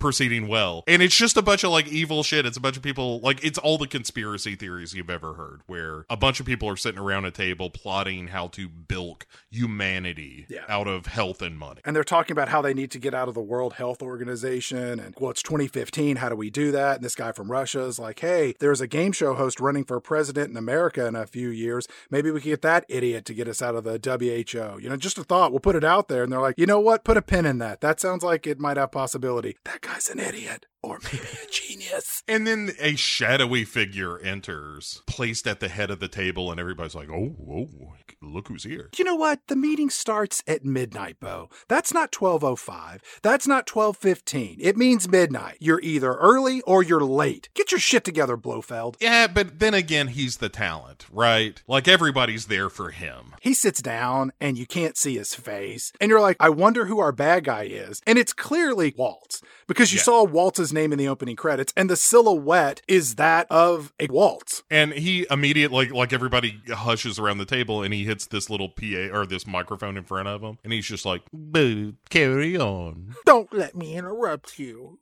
Please." Yeah. And one of the evildoers around this table, this is so stupid, Chad. This whole table meeting is one of the dumbest things I've seen in a movie in a while. They're like, the death of Sciarra has left a job undone. Somebody has to go kill the Pale King. And this guy at the end of the table named Guerra, he's like, I'll do it. There's a little bit of discussion, and somebody says, I didn't get a harump out of that guy. Harump! Does anyone want to challenge Guerra for the job of killing the Pale King? And enter Dave Bautista as Mr. Hanks, who is never called that in the movie that I can tell, but that's his name. He comes in and then just grabs the dude's head, and using thumb knives, which he doesn't really use again in the movie, I don't think. I didn't see thumb knives. I just thought he clonked the guy's head on the table and then just stuck his thumbs in the guy's eyeballs. Maybe it's just his thumbnails are filed down to a point. Like, I felt like that was going to be his shtick, but it's not. He basically blinds this dude and kind of takes the seat, and they're like, okay, well, I guess you're our guy to go kill the Pale King. Does anyone here want to object to Mr. Hanks? Anyone want to challenge him? Think you can up ripping out a man's eyes with your thumbs? Anyone? No? In the back? Up in the balcony. Anyone up there? Then finally Blofeld interrupts the proceedings by going, Welcome, James Bond. But he doesn't say James Bond. He says, With all the excitement in Mexico City, I want to welcome James. It's been a long time, but you're finally here. What took you so long? and then everyone looks around, and even James Bond is looking around like, James is a pretty common name. Like, is he talking to me? And then finally Blofeld looks up at him, and he's like, oh shit. He does mean me. Yeah. Oh my God, are you talking to me? James Bond. Blofeld, it's James Bond here. You talking to me? No, I didn't know James Bond was here. I meant James. He's the one who makes all the cupcakes. He's a good baker. He was on the Great British Bake Off. They called his cupcake sublime. It's because of the cream cheese frosting. Those two henchmen from earlier, they show up behind James Bond, and Bond tosses one of the guys off the balcony down onto the evil boardroom table below. So that's 2 dead bodies that are going to have to be removed by the cleaning crew later. I wonder what the over-under is of dead bodies at a Spectre meeting. Is 2 just par for the course? They probably make the blind guy do it. You felt, I can't see anything. They have some sort of Zamboni Roomba that just and sucks them up. A big brush that just sweeps corpses into. Thunk. In the back is a chipper shredder. And while Bond is starting to make his escape after taking care of these bouncers, Blofeld just starts in this weird sing-song voice going, cuckoo, cuckoo. And it's fucking ridiculous. Welcome to Act 2. You're right. And then Bond jumps out a window and runs to his supercar as people are chasing after him and shooting him. And then Bautista gets in his supercar. Yep. And much like Die Another Day, we got dueling supercars. Yeah, it's a real Gran Turismo style chase. It's well shot. It looks like a car commercial in some ways, but not very thrilling, but beautifully executed. Bond just is like, all right, let's see what you got for me, Q. And tries to hit this rear gun thing on the car, and it's like, this doesn't work yet. Like, this hadn't been put in. And then he hits a button labeled Atmosphere, and it just turns on, like, light jazz. No, it's New York, New York by Sinatra. Oh, that's right. And it right. says that it's programmed for 009. I get that this is supposed to be a joke, but you should have left that out. Again, that's the stuff I want more of out of this movie, but we come to these movies for entirely different things. Bond gets stuck behind this guy driving slow, who's like singing operas. Oh, yatta tita. This is kind of what passes for most of the humor in this movie. As he's driving, Bond calls Moneypenny. He's like, hey, those terrorist attacks we were talking about, just one organization, Moneypenny. She's like, M was right, James. And he's like, what? Who's him? And he's like, that was the lady on the TV. Oh, right. Wait, I thought him was that guy what was on that movie quiz show. They're both M, but they're different people. Oh, I get it. Kind of like there's a lot of people named James. I was in a meeting earlier, and they said, welcome, James. I look around, I was like, are they talking about me? And they were. So I killed a guy. Moneypenny is like, hey, the Pale King is this guy, Mr. White, who was apparently from Quantum of Solace. He says, I want you to look into the life and death of a guy named Franz Oberhauser. And she's like, that name sounds made up. And he's like, nope, Franz Oberhauser. That's his name. I think in the canon of the James Bond novels that Franz Oberhauser was in the book Octopussy. And so when this movie came out, it was said that Waltz was going to be playing Franz Oberhauser. And people were like, oh, okay, that sounds like an idiotic idea. And that was sort of their way to distract from the fact that they were bringing Blofeld back. So if you've never seen this movie, much like Bo up until about a week ago, Franz Oberhauser was his name before he became Blofeld. Right. We'll explain this later, sort of. And so the cars make their way to the canals, and then Bond hits the exhaust button, which blows fire all over Bautista's car, and he's like, oh, finally, something works. Oh, shit, is that how that's supposed to happen? My car's on fire! Hey, guy behind me, do you see fire? Then, but right before the car is going to hit this ramp and go flying into the canal, Bond hits this button marked fly, which ejects him from the car just as the car hits this ramp and goes sailing into the water. Bautista watches this, and I guess he thinks Bond is dead. Yeah, well, his car was on fire. He may have missed the fact that he got blasted out while wearing a parachute. Bond then lands on the streets of Rome, very casually slips off the parachute, and goes about his business. this in front of a drunk guy, a la A View to a Kill. And this scene could not have been executed by any of the other actors to play James Bond. Maybe Sean Connery. I don't think the rest of them could have pulled it off. Definitely not more. Not with the level of class that you see in this movie. This is kind of a return to that couch Bond that I really like. There are a couple of moments of that in the movie I wish were more prevalent in the film, but we move over from this to Moneypenny, who is researching Oberhauser, who, surprise, surprise, looks just like Christoph Waltz, and C is given his pitch for this whole Nine Eyes committee to the, quote, heads of nations. This is the meeting in Tokyo. And Tanner gets an email on the Aston Martin being found in the waters of Rome. This is odd. What the fuck is going on with this? And M is like,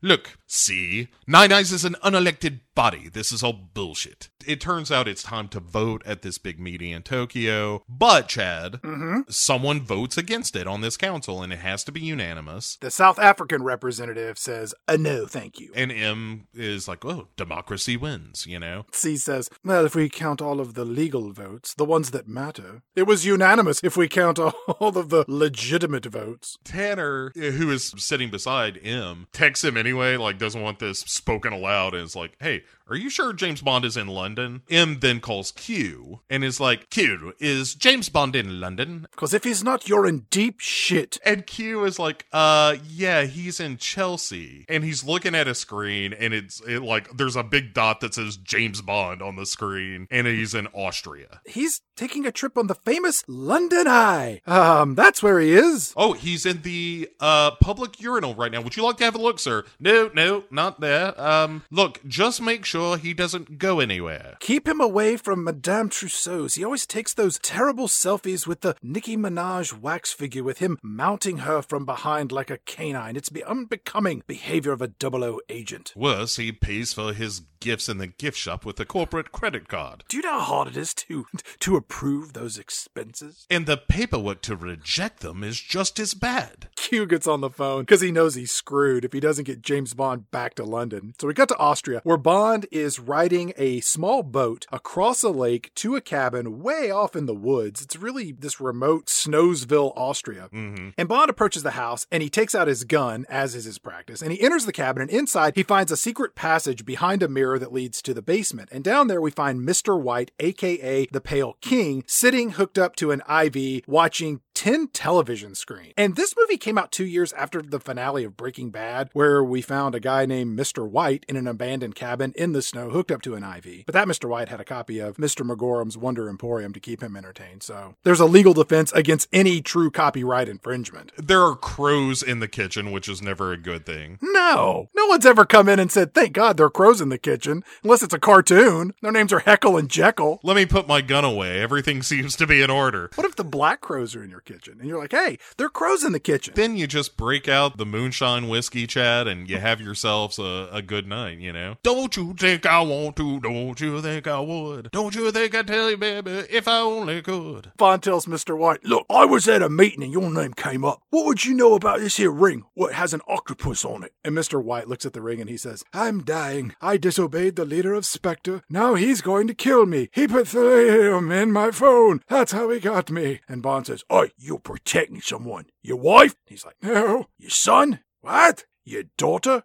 Certainly not. Hey, It's so dumb. I can tell by looking at you that when I said daughter, you got real worried even though you said no. And the guy's like, damn it. You'll never find my daughter. She's the best hide and seeker I've ever seen. She's top of her class at the Hoffling Clinic. What have I done? Bond puts his gun on the table as this act of trust. And then Mr. White picks up the gun and he cocks it and he aims it at Bond. And you know, in a movie, Bo, when they cock a gun, that lets you know that they mean business about, they're going to shoot you. There's a great moment here where Bond asks Mr. White, he's like, Who's the head of Spectre, huh? and he says, Who is he? He's sitting at your desk. He's kissing your lover. He's eating supper with your family. He's cleaning out your bowling shoes. He's doing all them things at the same time? I don't even understand what you're talking about there. Listen, I gotta find the head of Spectre.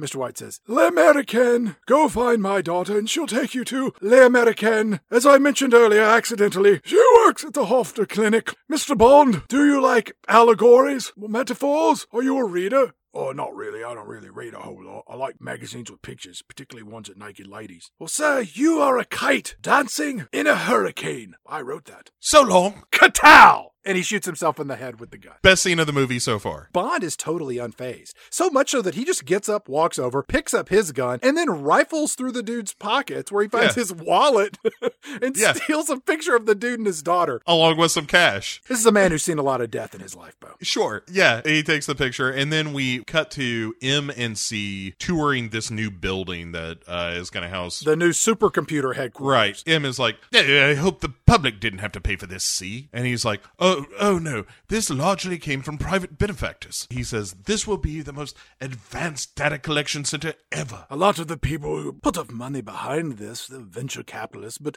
a lot of them are independently wealthy, as well as fledgling supervillains with acute narcissistic tendencies. They're good people to have in your back pocket. And M says, so Orwell's nightmare. And C says, oh, thank you. Which is kind of a funny moment. And then there's some more talk about these drones and M saying, have you ever killed a man? You have to look him in the eye when you kill him, you know? When you pull the trigger, you have to mean it. Yes, you shoot him and you watch the life drain out of him. You feel his soul leave his body as it passes through yours, leaving you with a murder boner. Have you ever done that, C? It's quite a rush, but I mean, it's terribly haunting. Wait, what are we talking about here? Oh, yes. When you have a license to kill, it's also a license not to kill. What is he talking about, Bo? Well, the ability to have mercy. Here's the thing. I feel like I have a license not to kill. And using his logic and the transitive property of equality, if a license to kill is also a license not to kill, and I have a license not to kill, which I feel like I do, then I think I might have a license to kill. I can't fault the logic in that. Again, in a better movie, this would be putting a finer point on this idea of like, oh, if you use just drone technology and AI, that doesn't have the capacity to weigh the concepts of mercy and that kind of thing. But again, that's way too smart for this movie. C ignores all of this. And he's like, yes, well, listen to this. And then C plays a recording of James Bond and Moneypenny working in cahoots with one another to track down Mr. White. Right, he just hits play and it's like, so who is him again? M is the lady and the man. Wait, the one what died? You know how many times that I've had to sign off on an expense report for the lady M to say that it was me shits that clogged up the toilet when it was really hers? She just craps out bricks. It was amazing. M is like, so you monitor MI6 agents too? And C's like, oh, we monitor everyone. You can't imagine how truly disturbing humans are. I mean, shockingly disgusting creatures when no one's watching. I saw a video of a man cleaning his toes in between with a Matchbox car, and then he licked the car clean with his mouth as he reviewed a video of he and his now divorced wife sharing their initial nuptials. And that man was a coach of a professional football team. This is not some commoner. The one thing I have learned in all of this, M, is that we are equal in one way. Our depravity. I have seen more things in people's rectums than any man ever should. We cut to this black and white surveillance footage of the cottage where Mr. White shot himself in the head. Remember that scene where James Bond was pickpocketing a corpse? Yeah.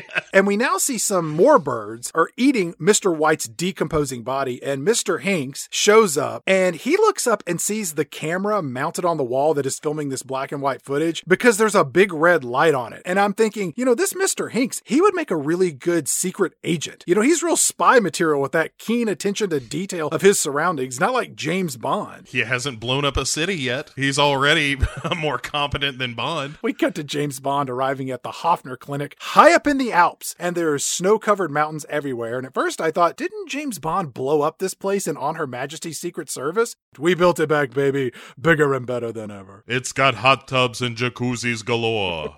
Hey, spend a day in the cold on the slopes. Spend your nights in the heat in the jacuzzis. One in every room. 50% less hypnosis. You like chicken? You will before you leave. It was much better than Cats. Bond arrives, and he's admitted as a patient, and he walks in and he meets Dr. Madeline Swan, who is the daughter of the currently being eaten Mr. White. Mm-hmm. Dr. Madeline Swan is played by Léa Seydoux, who's a lovely actress. She was in Mission Impossible, Ghost Protocol. That's kind of the only thing I know her from. I'm telling you, look, the world needs to see Blue is the Warmest Color. It is one of the best movies about relationships I've ever seen. You've recommended it to me multiple times, but the runtime on it... If you can spend 10 hours with this movie, you can spend 3 with Blue is the Warmest Color. It is brilliant. But anyway, so she is like, oh, hello, Mr. Bond. Please let me close the blinds because sometimes they can be quite distracting. Bond is like, oh, I didn't notice. Being a scamp. He said, what? Oh, I didn't notice. Because he's a little scamp. And then she's asking like typical questions like, you know. You did not finish filling out your questionnaire. I'm going to ask you some questions. Go right ahead, huh? First question, Mr. Bond. Do you exercise? All the time. Next question. Is your job stressful? Only when I'm shooting people. And sometimes running. And blowing up buildings in cities. And piloting helicopters. And when they're shooting back at me. Yeah, that gets real tense. Sometimes I get strapped to bombs. One time I was in space. That was pretty stressful. So yeah, in general, I'd say it's pretty stressful. One time, a guy tried to cut off me dick with a laser. That was pretty crazy. Got stuck in this mine, right? And it was me and this beautiful black Amazon lady. And she had to pump herself on this little rail car with a bunch of bombs and exploded herself right before I had to climb on top of a blimp. All that happened in the course of like 30 minutes. So that was a really, really stressful like half hour. That is interesting. Let me ask you, how much alcohol do you consume, Mr. Bond? Well, I'm sorry, I couldn't hear you because I was opening up this booze here. I keep a little bit of whiskey in this pocket. I got some Guinness. My mom, she loved Guinness. So I keep some Guinness in a flask here, lukewarm, just like everyone likes it. So you carry alcohol around with you at all times? I drink all the time, alone. I hide liquor everywhere I can. I use it as an escape, really. That is fantastic. Security, please stand by. A couple more questions. Mr. Bond, would you like to tell me about your parents? I will punch you in the face. They died in a climbing accident, and I got raised by someone else. They were climbing the stairs, and they took an unfortunate tumble. And as they were tumbling down the stairs, the guns they was holding in their hands accidentally went off 6 times, hitting them in the torso. And then as they came to a rest at the bottom of the staircase, they accidentally stabbed themselves 14 times in the chest. It was kind of a climbing accident / unintended suicide. I watched them as with their last breaths, they clawed the cold earth in the yard and buried themselves in shallow graves. Before they finally laid themselves to rest with no one else watching, because I definitely wasn't there, they wrote out this note and perfectly matched my handwriting to say that I had nothing to do with it. It said, James Bond, my son. Dear fascist bully boys. James Bond had nothing to do with this. Sincerely, my mom. Boom shaker. Your parents. Then Mrs. Swan says, that is fascinating. I'm going to sit a little bit farther away from you for a moment. Who raised you, Mr. Bond? He's like, hey, look, we'll get to that mystery answer in Act 3, we will, okay? You stick with me, girl, and you'll get all the answers to your question. Yeah. She says, you did not fill out your occupation, Mr. Bond? Yeah, it's kind of hard to put it all in that little box, right? I'm kind of a jack of all trades. I do some murdering, sure. I kill lots of people. But I also cut glass, I defuse bombs, I blow up blimps. I pickpocket, look for cash or jewels to sell. It's a side hustle. I'm certainly keeping the lie industry in business. I've got an app I've proposed called Stabber, where you pick up your phone, you put in who you want to have murdered, and guys like me show up and kill them. We stab them and shoot them. Or if you want to get killed, you go into Stabber and say it, and then you show up and you get killed. I haven't worked out the financials on it, but I think it's got legs. We've got another. It's called Punch Landing. Now, what you do is you put this app on your phone. You pay $9.99 a month, and you hit the button whenever you're on the landing of some stairs somewhere, and it sends an alert, and those same guys, what will come stab you, will come to this landing, and they'll just beat the shit out of you. They won't kill you, though. All right, that's the most important thing. They're not going to kill you. They're just going to beat the holy fuck out of you. Put you in hospital, they will. You're going to spend a couple of days in the hospital. That's a guarantee. But you're going to go down some steps. They're going to bang your head against the wall. You're going to see some plaster broken. It's going to be real exciting. Target market for this one is really, guys who don't want to go through with wettings. All right?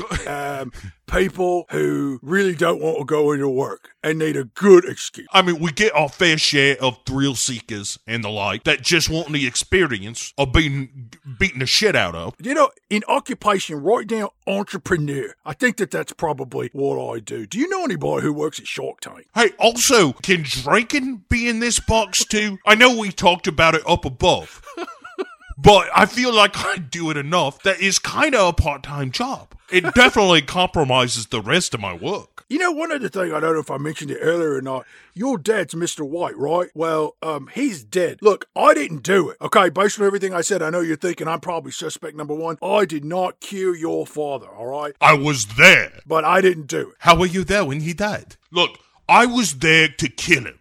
Right? I'm going to admit that. That was my intent, to murder this asshole, your father, all right? But I didn't do it because, he got me gun. I gave it to him. And I'm a pretty good spy. And then we were sitting at a teeny tiny table, like the size of a checkerboard. And I gave him me gun, and then he shot himself in the head. And did you do anything to try to stop my father from killing himself? Oh, no. I gotta admit, it kind of put me on my heels. I thought he might shoot me. Never occurred to me he might shoot himself. Now, when I say I'm a super spy, that's more of a job title and not a description of maybe how I go about the job. I'm more of a mediocre super spy. I didn't hit the target, but, I hit the tree on that one, so I still collected the money. Oh, speaking of money, I went through his pockets, and I took all of his cash and a picture of you when you was a little girl. I'll tell you what, I'll go halvesies on the money and the picture. Side of the picture you want.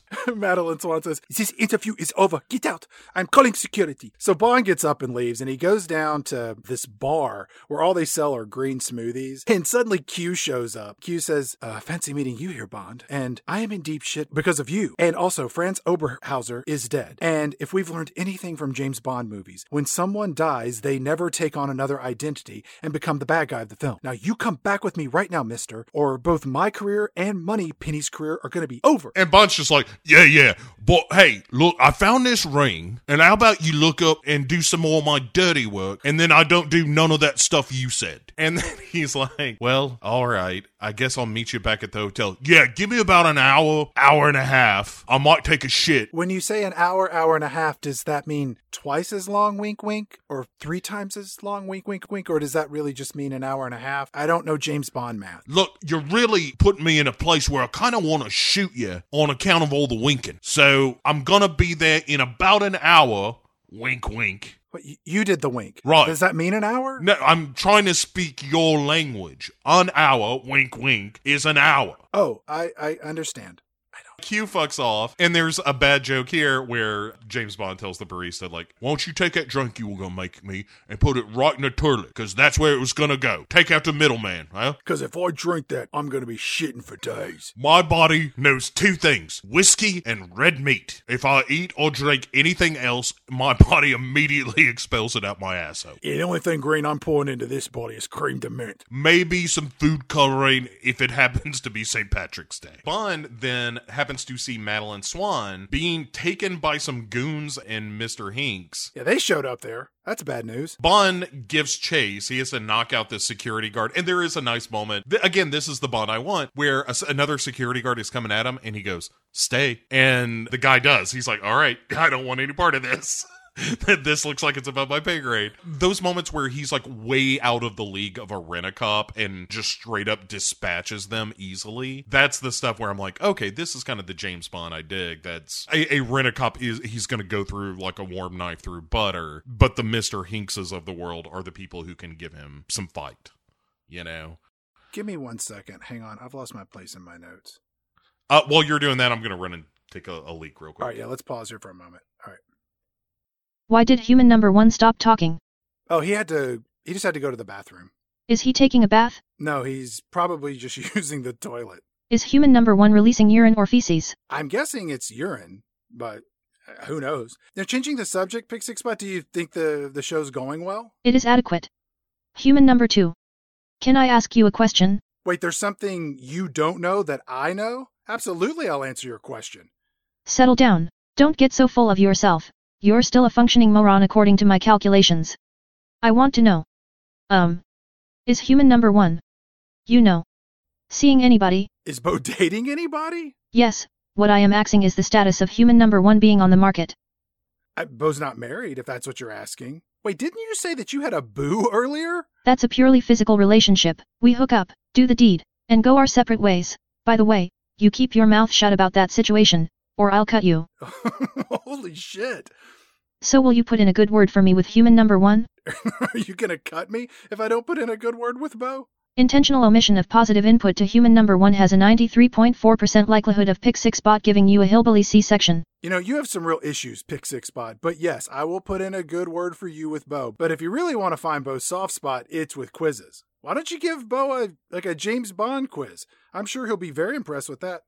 Oh, here comes Bo. Shh, hold on. I am here. Hey, Bo, Pick Six Spot would like to ask you a question. Human number 1, shall we play a game? I would love to play a game. The name of this game is Bad Guy, Bond Girl, or Sex Toy. I will give you a list of 20 names. Your challenge is to successfully identify each name as a 007 bad guy, a Bond girl, or one of the 24 best sex toys for couples in 2020 as cited in Women's Health magazine. Great. All right. I feel like I'm going to do very well at this. You a big reader of Women's Health magazine? No, just a fan of sex toys in general. Begin simulation in 3, 2, 1. Honey Rider. That is a Bond girl. Yes, from Dr. No. Rabbit Lily. That is a sex toy. It is a vibrator. Lay Schiff. That's a Bond villain. Yes, from Casino Royale. Iroh Hamadori. Ooh, I'm going to say that is a sex toy. It is. It is a vibrator that looks like a squishable stress ball. Great. Okay. Shatterhand. I mean, that's got to be a sex toy. No, it's the villain from You Only Live Twice, but in the novel. Oh, that's a bummer. Human number 2. Stop interrupting. Continue simulation in 3, 2, 1. We Vibe Moxie. Oh, I mean, that's got to be a sex toy, right? We Vibe? It's a wearable vibrator that you put in your underwear. That does take some moxie. Kissy Suzuki. Oh, that's a Bond girl. Because it's racially insensitive, so that's how you know. Lelo Ida. I'm going to say Bond villain? It is a female version of a cock ring. Oh, all right. Scaramanga. Oh, that's a Bond villain. Yes, the man with the golden gun. Franz Sanchez. Bond villain? It is from License to Kill. We just talked about this movie. Yeah, it threw me because I was like, I know Franz? Was that really his first name in that movie? I don't know. Okay. Maybe. Yeah. Electra King. That's a Bond girl? Correct, from The World Is Not Enough.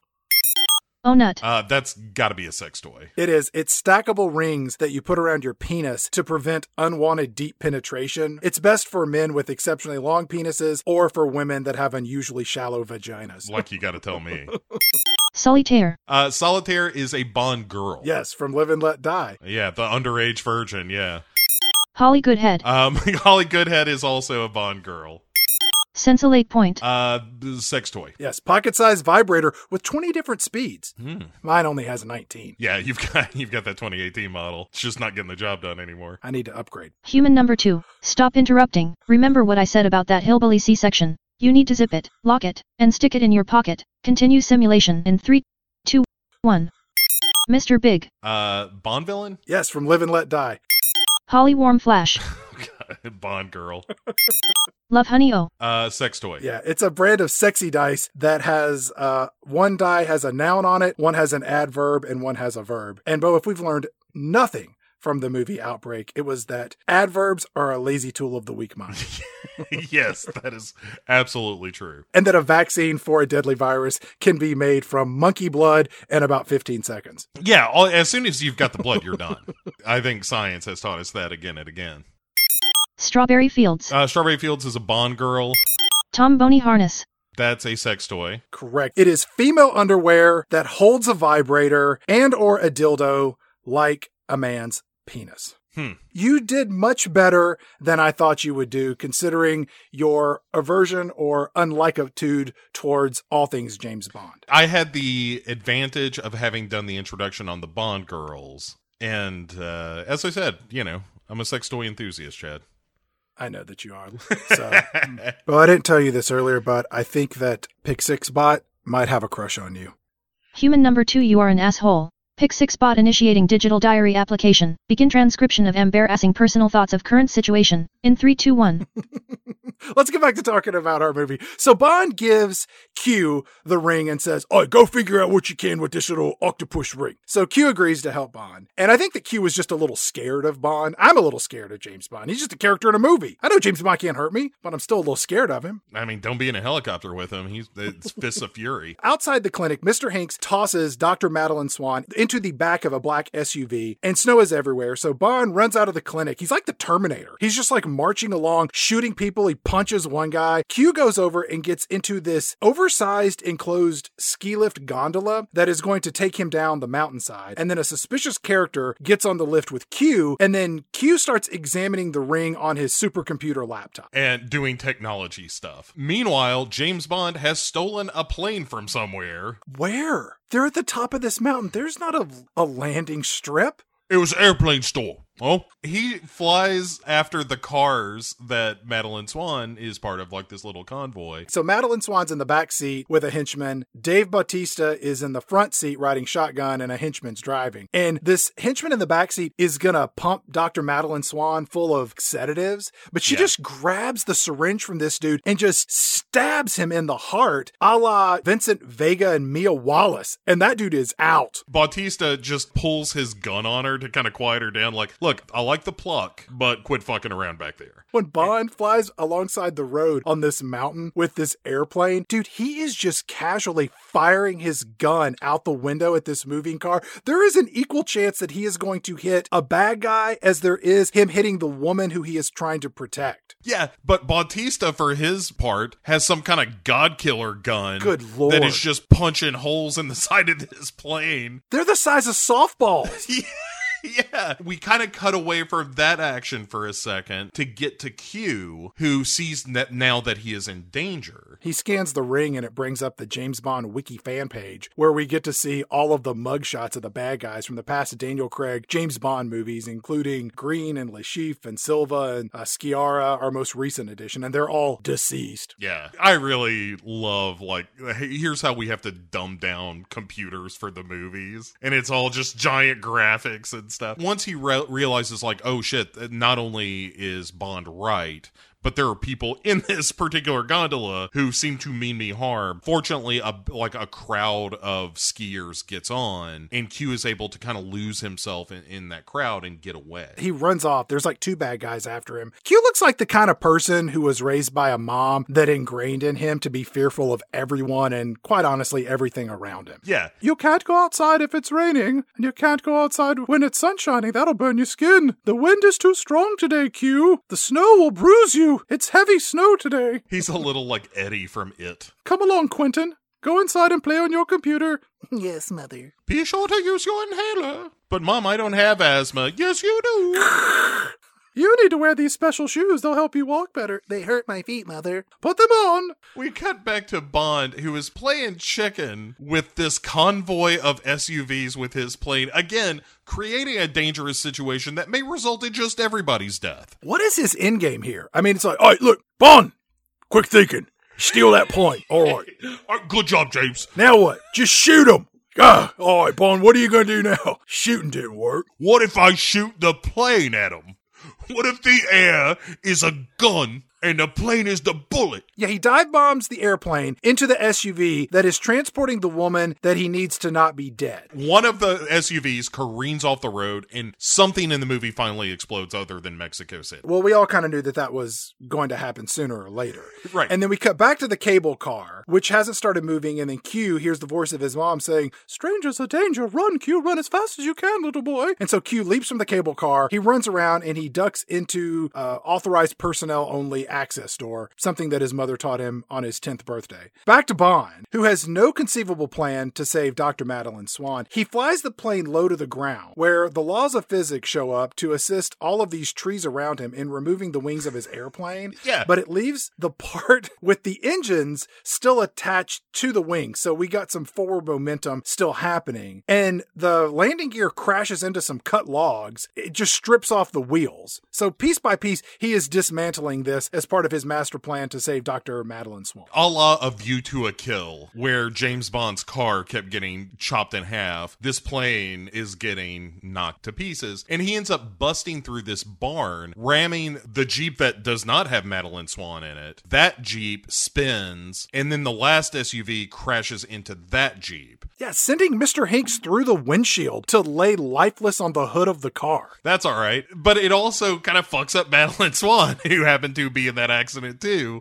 If he had been a half a second later, he would have killed her. Yeah, so Bond has to rescue her from the wreckage he has just created. Again, just being a Tasmanian devil in this movie of destruction. So Dr. Madeline Swan says, "Did it ever cross your mind that you led them to me?" And Bond's just like, "Oh, I didn't even think about that." You're not wrong, all right? I'm willing to say mistakes have been made, but I'm your best chance of staying alive. I'm leaving you. And he's like, hey, look, I don't have time to argue with you, all right? I need you to tell me about Le American, all right? Also, I got a standing appointment with this guy named Q. I gotta go meet him at his hotel room. How about you come with me? And then we cut to Mr. Hanks, whose body is just laying broken and bleeding on the hood of this SUV because he just went through the windshield after crashing into another car that's on fire. And his hand raises his fingers oh so gently, so we, the audience, know that he'll make a full recovery Right. and come back later in the movie. Yeah, he's not just going to be a vegetable who occasionally has neural responses that twitch his fingers and toes. If you're at the scene of a car crash and a person is in the condition that we have found Mr. Hanks,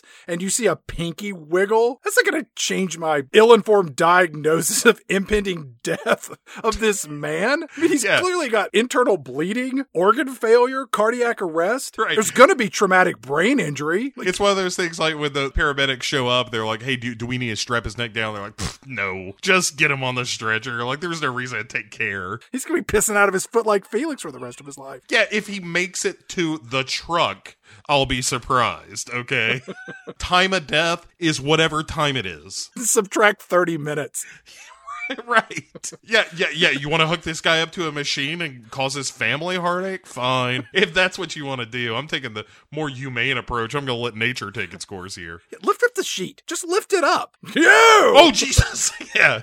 Right. That's what we call the full Felix, all right? The guy went face first through a windshield of an SUV. If he survives, there is 100% chance diapers are going to be in his future forever. Yeah. You know what this guy's favorite meal is going to be? Pudding. You know what every meal is going to be? Pudding. Through a straw or a tube of some kind. Dr. Madeline Swan and James Bond go to visit Q, who is hiding in his hotel room with the lights off and the curtains drawn. Mama would be so proud of her little man. He opens the door. Hey, it's just me and this lady. Hey, who are you again? Q tells Bond that the ring belongs to a secret organization and that all the bad guys are linked to Franz Oberhauser, aka Blofeld, with a DNA match to a man who is dead. Yeah. And this is a strange leap of deduction, not uncommon in James Bond movies. And Swan immediately pitches in like, yes, I know. It is called Spectre. My father was part of it. While she is revealing that, there's a news report on television. Yeah, Q just turns on the TV. Whatever. I'm going to see what's happening in the world. Yeah, boring. Let's see what's happening to Real Housewives. He goes over to Real News CNN. He sees that a bomb has blown up in South Africa. So you're like, oh man, now the South Africans are going to be on board with the Nine Eyes program. And Bond tells Q, Hey, you need to get back to London, and me and Swan are gonna go find this L'American guy. Can you do me a favor? Could you go back to me apartment and put some pillows underneath the sheets in me bed? And then I've got a tape recorder there of snoring sounds. Turn that on and then tell him to stop by, but don't wake me up. And that way he'll think I'm in London. I got this whole tape recorder thing, so if he shows up and rings the bell, then the speaker's gonna say, hello? I'm sorry, I'm too sick to come to the door. And then, Q, me and you, we're gonna have a day out. We're gonna go everywhere in London. We're gonna get food at the greatest places. I'm gonna call you the Haggis King of Chicago. Probably gonna find ourselves on top of a parade float, singing Donkashane, and then twist and shout. It'll be fantastic, you and me, Q. We're gonna have an adventure in your dad's car, and then at the end of it, we're all gonna learn something about ourselves. I'll tell you, be sure you tell Sloan to meet me outside the high school. What are you talking about, Bond? I don't know. I just saw the TV came on, and that was what was happening on the TV. Q tells Bond, you've got to go find Le American. He's your only hope. And Dr. Madeline Swan chimes up and she says, Le American is not a person, it is a place. So we cut to Tangier in Morocco, and we see more shots of our two main actors kind of walking along against the crowd. They end up at this hotel and they go to this room. And Dr. Madeline Swan says this is where her parents spent their wedding night and they came back here every year. It's kind of gross, but okay. Bond just starts ripping up the place. He's like, oi, it's gotta be clicking in here somewhere. Yeah. Under the floorboard. Super spy James Bond at your service. Just give me a hammer. I'm going to start banging on some walls. Hold on a second. Room service. Could you send up a case of whiskey? I've really got to get drunk to destroy this place. I want you to put on a couple of Who records, and then I'm going to get real drunk, and then we're going to see if we find some clues. And that's kind of his plan. So he starts banging up the place. They do find a bottle of booze, in which he immediately opens up and is like, hey, you want some of this? No? Great. And just starts drinking this decades-old bottle of booze that he finds in the chimney. Whatever doesn't kill me makes me stronger. That's what I say.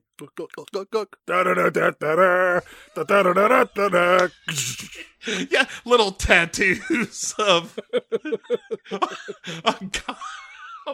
a guy leaning shit. Of a guy leaning against a bar and vomiting. Pop up on each bicep and So he destroys this whole place. and doesn't find shit other than this booze. She passes out on the bed, and then he sees a mouse that comes crawling in. And in a fit of, I don't know, like schizophrenia, James Bond pulls out his gun and aims it at the mouse, and he's like, Hey, who shit you? Who you working for? and I'm like, what is going on in this movie? He's just drunk. He's just good old-fashioned drunk, Chad. So this mouse runs over to a hole in the wall, like the ones you would see Jerry Mouse escape into during a Tom and Jerry cartoon. And Bond walks over and pours some booze on the ground. If I could, Chad, I want to point out that it's later in the night. Madeline Swan has already gone to bed, and James Bond has moved on from this mystery bottle of liquor to just Heineken's. Like, he just has kept the party going. Like, at some point called room service, hey, send up some Heineken. They're paying for this movie. It's fine. I don't want anything green. What did he say? He said he wanted something green. Then, super spy James Bond is like, Oi, that mouse ran into a part of the room what shouldn't be there. I should pour some beer on the ground and share it with my little mouse buddy. My mouse friend went away. Well, let me find him.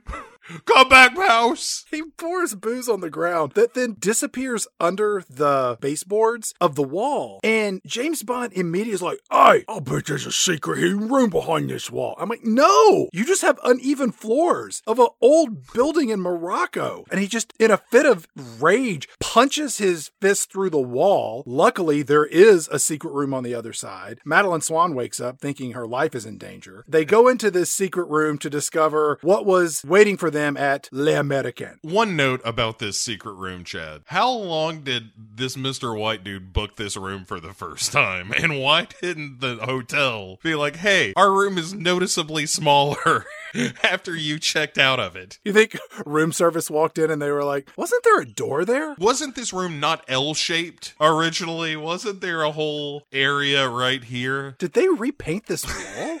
Yeah, is it the wallpaper? Something is different. I can't put my finger on That's it. less square footage that I gotta clean up. I'm not saying anything. Right? It was a conspiracy of lazy silence.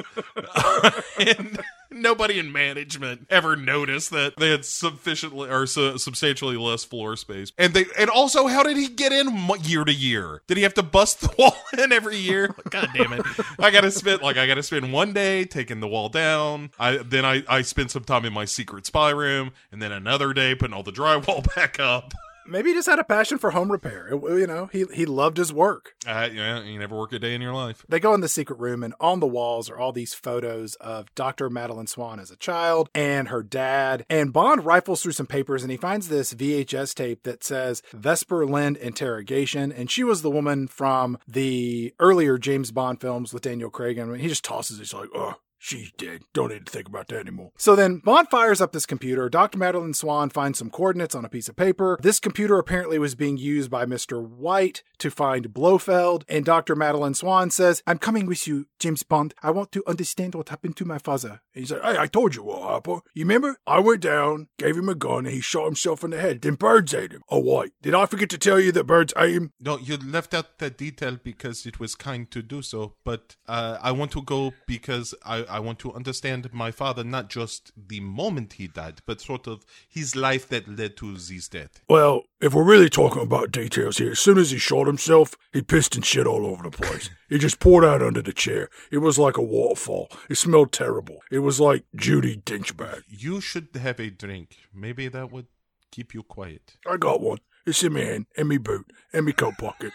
So they find a bunch of coordinates to this satellite phone that Mr. White was tracking that point to the middle of nowhere. Yeah. And we cut back to London where M and Moneypenny greet C as he is coming out of this new meeting where the Nine Eyes program has now been approved after this explosion that we saw on the television. South Africa got on board. Right. And as he walks past them, C says, oh, by the way, we're closing down the 00 program. For the sake of our timeline, we had a week. On day 3, the vote was taken in Tokyo, and South Africa said no. Okay? So this happened on day 4, 5, or 6. So the day after that, I'm assuming, let's really tighten this up. On day 4, C has a terrorist bomb blow up in South Africa. So this is what, day 5 or 6? Like, this is 48 hours later that they've been able to reconvene to get them on board. Well, you want to wrap this up quick. I admire at least the efficiency. It took Mussolini to make the trains run on time. Speaking of trains,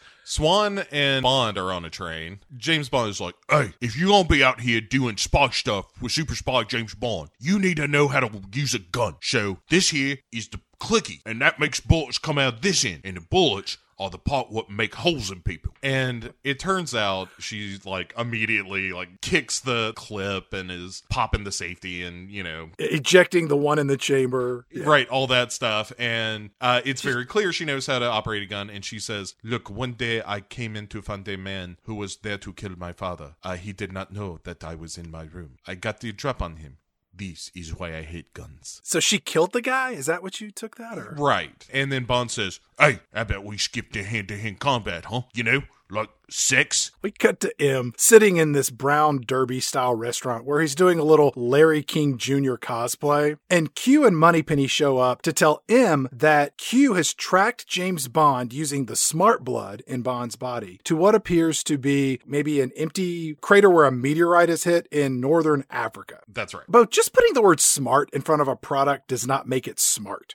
Like, smart water is no more smart than Smarties. Or when people call this series the Smart Bond. I think the makers of Smart Water forgot to put quotation marks around the word smart.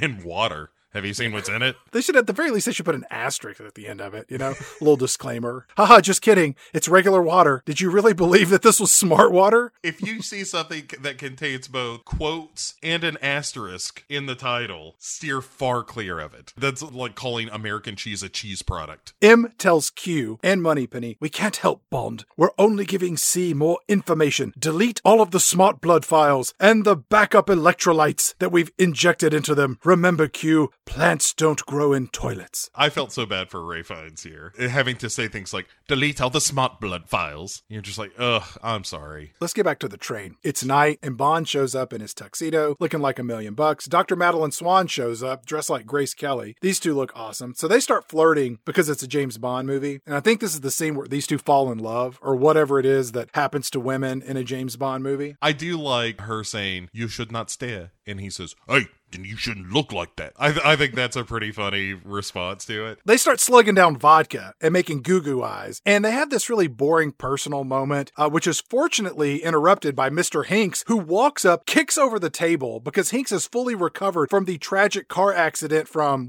yesterday?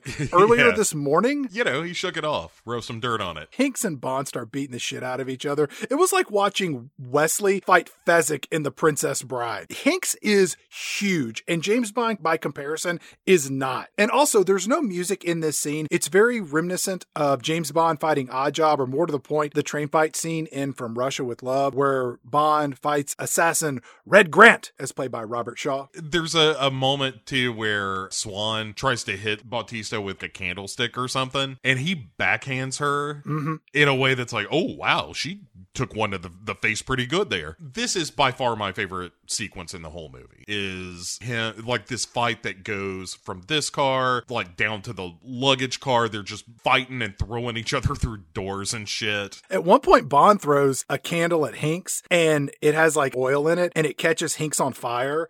And Hinks never speaks in this movie. Well, he says, like, one word, but he just casually takes off his jacket that is just engulfed in flames. Yeah. And tosses it aside as they just continue to just beat the shit out of each other. And then James Bond throws pasta at Hinks.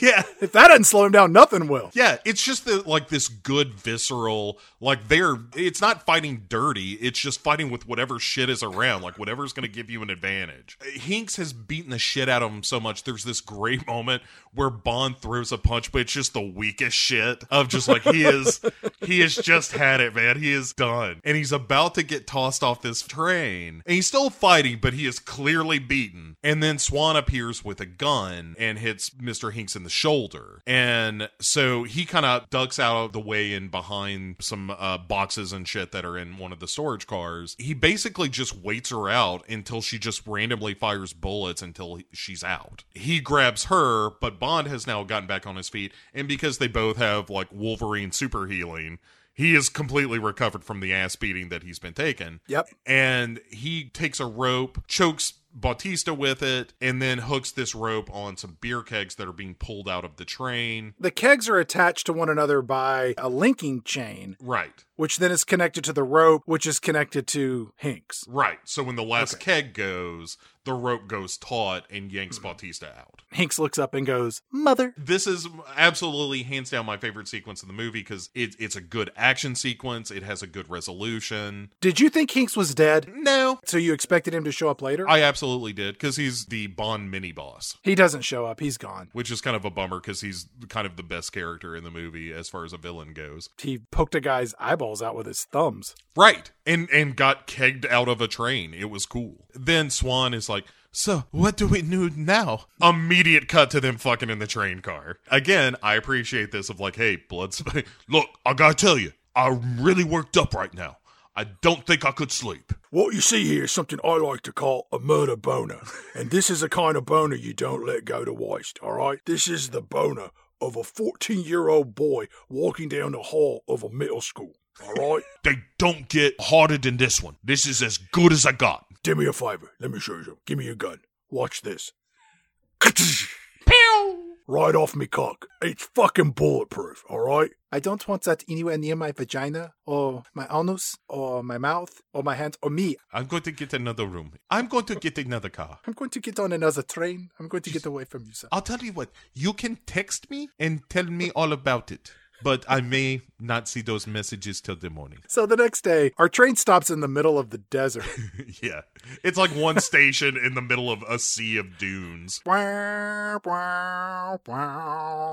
the train apparently goes to the planet Arrakis. They're alone, and then from off in the distance, we see a 1948 Rolls-Royce Silver Wraith come rolling up, and it's the Rolls-Royce that we last saw in Goldfinger, tip of the hat. Bond and Dr. Madeline Swan, they get into the Rolls-Royce, and off they go to this oasis in the desert. And as they're driving, Dr. Madeline Swan leans over to James Bond and says, "James Bond, I'm scared." And then James Bond takes her hand, because he's a gentleman. You know he moved it over to his crotch. She's like, "Stop it." Hey, I still got a little bit of that murder boner left over. You know, they say to call a doctor if it lasts more than 4 hours. This is going on 36. And it's all natural. No drugs or nothing. Go on, touch it. Don't be afraid of it. You know what's weird about it? Is that when he does this, look at this, let me take off my shoe. My feet turn purple. They're totally numb. Can't feel nothing in them. That's why I can run so fast right now. I don't think that makes sense. But when they arrive at this place, this flunky shows up and he's like, "Oh, welcome. Please, Mr. Bond." And they hold out a tray and he's like, What? Where's the drinks on it? and they're like, no, put something on there. Oh, he means by murder boner. Put the tray a little bit lower. I can't get it. Look, it's impressive, but it ain't that tall. Then they're like, "No, dummy, we need your gun." "Oh, right, the other weapon, right." And then puts it on the silver tray. It's a butler holding this tray. Yeah. Like, how did that guy get this job? This is very easy. You just hold the tray until someone puts something on it, and then you take it away. And then you bring the tray back when it's empty. When someone puts it on there, you take it away, and then you return. So what do I do after somebody puts something on the tray? Lots of luck, smartass. Right. Look, you tell that to Blofeld. You let that guy down a couple of times. Huh?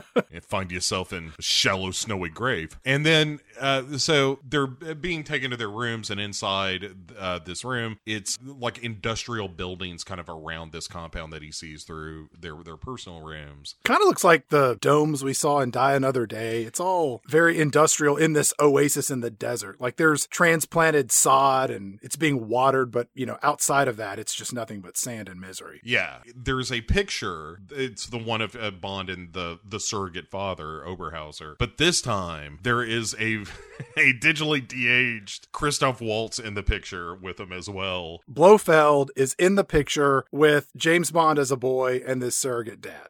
Right. And if this was supposed to come as a surprise, I think it kind of misses its mark. Bo, did you ever see that third Austin Powers movie, Goldmember? Yeah. It turns out that the writers of this movie also saw it because, you see, Bo, James Bond and Blofeld, they aren't just enemies, but much like Austin Powers and Dr. Evil, they're brothers. Holy shit, I never thought about that. But you're absolutely right. That's very funny. This is essentially kind of the plot. It's completely the plot. Without Beyonce and the time travel and the guy who eats his scabs. Right. Better movie. It's not a good movie, but it's way better than this.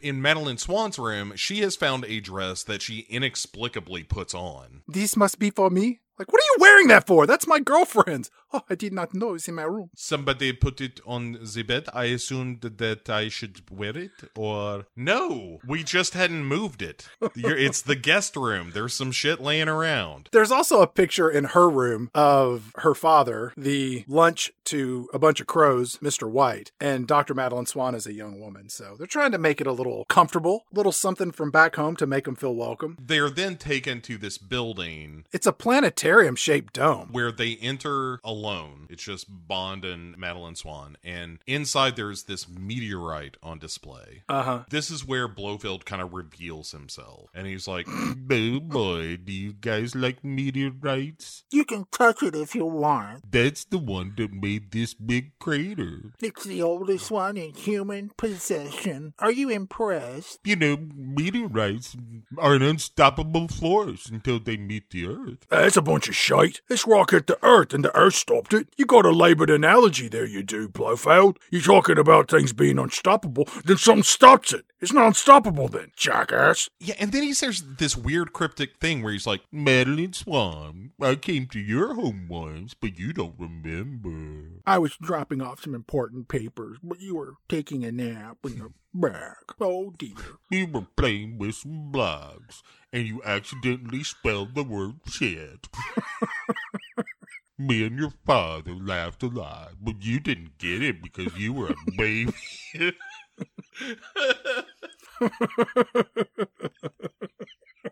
Blofeld escorts Bond and Dr. Madeline Swan across the courtyard where he explains that this compound is a place where they store, and hold on, Bo, let me check my notes here. They store information. "Oh, that sounds important." Blofeld tells James Bond, You must know that the 00 programmer is officially dead. So why are you here, James Bond? and Bond says, "Oh, I came here to kill you, I did." and Blofeld says, Oh, dear. I thought you came here to die. I guess that's a Goldfinger thing. That may be. Blofeld escorts James Bond and Dr. Madeline Swan into what looks like the worst office environment I've ever seen captured on film. Yeah. It is a technology sweatshop. Just let me set the scene. There's about 100 people in this room, and they're all dressed up like Steve Jobs. And they're sitting in these postmodern minimalist white stools. There's no lower back support. And they're all just looking at monitors just to see if something hanky's going on in the world. Nobody's talking to one another. There's no privacy walls. Nobody looks to be enjoying their work. It's strange that they just didn't have computers monitoring all this information. Like, I don't know that you need this much overhead of actual people keeping an eyeball on what's happening in the world. And then Blofeld refers to it as this dystopian workplace of the future where people are just forced to monitor everything that's happening in the world at once. It looks terrible. Yeah, the closest film analog I can think of is all the drones working on the ship in the movie The Black Hole, which is basically like stumbling onto a spaceship that is kind of hell. It looks terrible. Yeah. Can you imagine if one of them farts? Everyone hears it. They all smell it. Oh boy, who was that? You've made this a hostile workplace. As our movie's principals walk along, Blofeld stops and by his own admission says, What an uncanny coincidence. and they all turn to watch a live video feed of M announcing his resignation to the MI6 team as Moneypenny and Q look on. And the fact that it's live is just another strange detail in this movie. I think they only made it live because it prevents Blofeld from like rolling footage on two separate events in the past. The other one's going to come up here shortly. But we get to see Bond and he's staring on as M quits and Bond's just looking like a mannequin and Blofeld says like, Oh, James Bond, you're all alone now. Oh, how sad. You interfered in my world, so I destroyed yours. Bond asks him, he was like, So what? Hold on a second. What about C? Is he working for you? And he's like, oh yeah, he's a visionary like me. He gets nothing out of this. But he wanted to be part of something big and fancy, like all of this. and then that's when Blofeld starts to say like he has been the one who has been responsible for all of the tragedy that has happened in James Bond's life for the last, 30, 40 years? Yeah. And he's like, not only did I kill the women in your life, the ones that you had sex with, I also killed your beloved M. I was the author of all your pain. And then Blofeld taps a button on his iPad and the lights in the office dim and the entire staff, all 100 of them, they all just stand up, turn, and stare at Blofeld. Could you imagine orientation at this place? Yeah. Like the rules of how to behave when Blofeld shows up? Look, Kevin, he's got this thing. You're never going to see him without his iPad. Okay. He's going to hit a button sometimes. What and is it? Which one's Blofeld? He's the guy who sounds a little like Droopy Dog. Okay. So he's going to hit a button when he comes in sometimes when he's like showing off for some visitors and that kind of thing. Right. And it sort of sets some mood lighting. The lighting all goes down. Okay. And when that happens, what you want to do is you want to immediately stand up and look at it. Should I say anything? No, it is in your best interest if you do not. So, and then eventually he'll bring the lights back up and then you just go back to work. And my job is just to stare at this big TV screen. That's correct. Huh. Remember, the benefits are very good. Is there a break room or a bathroom or anything around here? Oh, no. Mr. Blofeld would absolutely murder you if he saw you eating it so much as an apple. And by murder, I mean to kill you. That is one of the big downsides. I've seen a lot of people come and go. Hey, there's a lot of turnover around here, but not for the people who know how to play it right. I mean, it's easy. It's real easy. Do your job. When the lights go down, you stand up, you look at Blofeld. When the lights come up, back to work. At the end of the day, you punch the clock, you go home. Let me run through this. So, watch TV, lights go off, look at Blofeld, don't eat or go to the bathroom. Oh, no. And how long is the workday? 12 hours. All right, I'm on board. Yeah. Oh, also, there's an egregious drug test. I'll be right back. Dum, dum, dum, dum, dum, dum. Ka-dunk. And scene.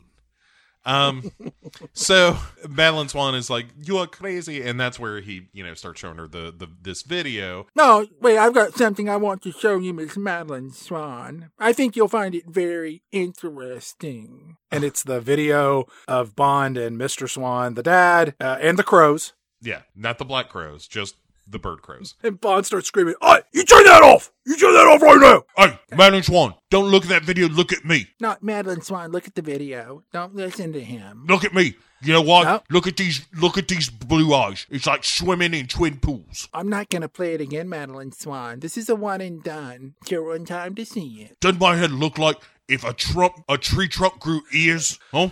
If you look at the video, Madeline Swan, I'll give you another dress just like the one you're wearing now, but in purple. Oh, don't look at that. I'm getting a pre-murder boner. You definitely want to check this out. This is an anticipatory murder boner. This is like watching a dinosaur be born. It's so rare. It really is. It's like seeing a bald eagle have sex with one of them don't tread on me snakes. So Madeline Swan, she slowly turns and looks at James Bond, and she has the realization that Bond was there at the time of her death, although I think she already knew that. And then in the background, she hears "Ka-tow!" and she flinches. James Bond's quite upset. And they immediately just knock him out. They're like, "Kunk." Bo, I have a question for you. Have you ever seen the Muppet movie, the original Muppet movie? I think we both know the answer to this, Chad. But yes. Because the makers of this James Bond film, they also saw the Muppet movie. Because do you remember the scene with Mel Brooks as Professor Craftsman? Sure. Ribbit.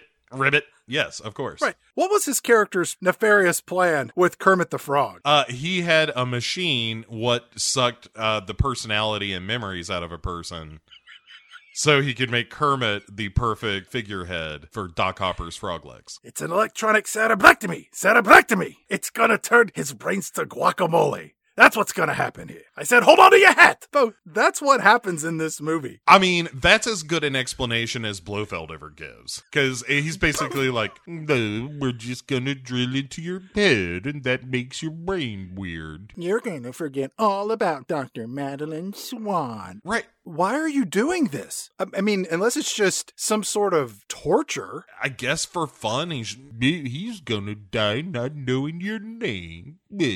When James Bond was a boy, his parents died, and my father took James Bond into our home. But my daddy liked him better than me, so I killed my father with an avalanche, and I faked my own death, and now I'm Blofeld. Also cuckoo. He tells some story about how cuckoo birds kick the babies out of the nest or something. Like, all right. And Bond's like, "Hey, you know any other bird calls? That one's pretty good. You know what I remember? How much I like impressions, especially of birds and other things like cars and machine guns, like that fella from them Police Academy movies." When I first saw this movie, and they don't ever call him Blofeld up until the very end, and then when you see the white Persian cat, it really hit me the wrong way of like, wait, that's what's going on in this film? That he's now Blofeld? Yeah, because when Bond calls him Franz Oberhauser, he's like, "No, Franz Oberhauser died a long time ago. My name is Ernst Stavro Blofeld, because you can give yourself any name." So Bond is strapped into this chair like Kermit the Frog, and this robotic arm comes down with a very tiny drill and drills into the side of Bond's head, and Bond screams and yells, and then he's able to somehow, even though they strapped his arms down, they can still touch each other behind him, so he frees his watch. And then Blofeld says, I'm gonna suck out all of his memories, and he won't remember you at all. And so the drill goes into Bond's head, and then Madeline Swan runs over to him, and she's like, oh, James Bond, please don't die. I love your murder bonus so much. And then Bond wakes up and he's like, "Oh, I'd recognize you anywhere. You're the girl that was on that train." And then he kind of slips her the watch, And he goes, "Hey, 1 minute. That thing is gonna go off with a bang. Wink, wink." Wait, when you say it's going off with the bank, are you saying that it is going to make loud noises? Look, I went through the same thing. You really gotta work with me here. So, when I say 1 minute, it's probably about 50 seconds right now. So the minute starts as soon as I walk away with the watch, or do I need to press a button to make the 60 seconds start? This is a nice watch. Oh,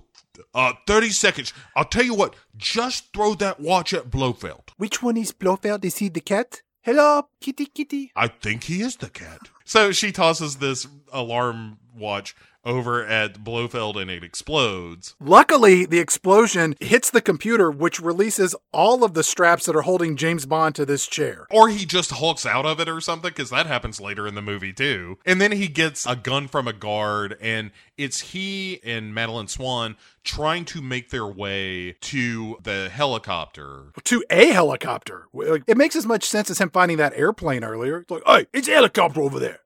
We've talked about this before. It's a James Bond movie. I assume there's a helicopter somewhere around. It's like some video game. There's a health packet and a gun always around the corner. Yeah, no, you got to go down the stairs and then behind the place. And, hey, it's got a helicopter, and this little health pack gonna get me back on my feet. They're just murdering guards as they go. And this is, again, kind of the Bond I like, where, like, these dudes present no threat. As soon as they appear, they are dead. Yeah, he's punching people. He is shooting people easily 100 yards away with one shot and taking them down. Yeah. It's pretty well executed. It really is. And then he blows up some pressure tank, and finally some shit is exploding. Dude, this compound blows up like the Dixie Boy truck stop. Yes, that is a good comparison. While the place is blowing up behind him, he and Swan make their way to an official James Bond brand helicopter, and he's like, hey, let's go home. Now, tell me where that is, and we'll go right away. And the whole world explodes behind him. And then he says, wait a second, it's not over yet. And because you can kind of see a couple of SUVs moving away from the explosions on the ground as Bond flies off. That is the explanation as to how did Blofeld get out of that.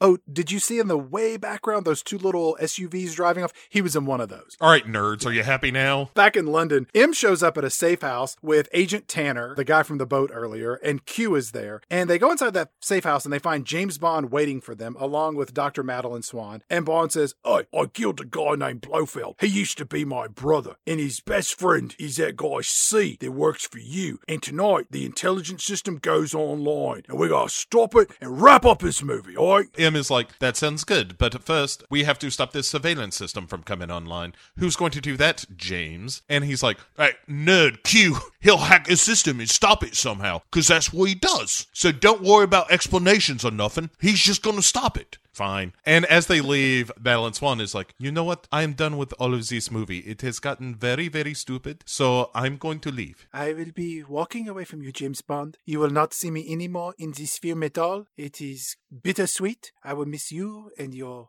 gruff voice and your motor burners and your gun and your punching of Dave Bautistas. It has been a pleasure seeing you. Goodbye. Au revoir. Farewell, yeah. James Bond. Goodbye. All right, bye, M. I am not coming back, James Bond. I am leaving. Is her name Moneypenny? As M and Q and Bond are taken off to save the day, a truck crashes into their car. He gets T-boned by this big pickup truck. And James Bond is thrown into the back of the security van, like they put a sack on his head, toss him in there. And when they look around, though, M is missing. I'm assuming he's dead. Like, he just got thrown from the car and is in a crumpled pile of flesh and tears and sadness. I wish we had seen that Bautista shot where it's just Ray Fiennes on the ground and his hand starts to move. I'm like, oh, he's still alive.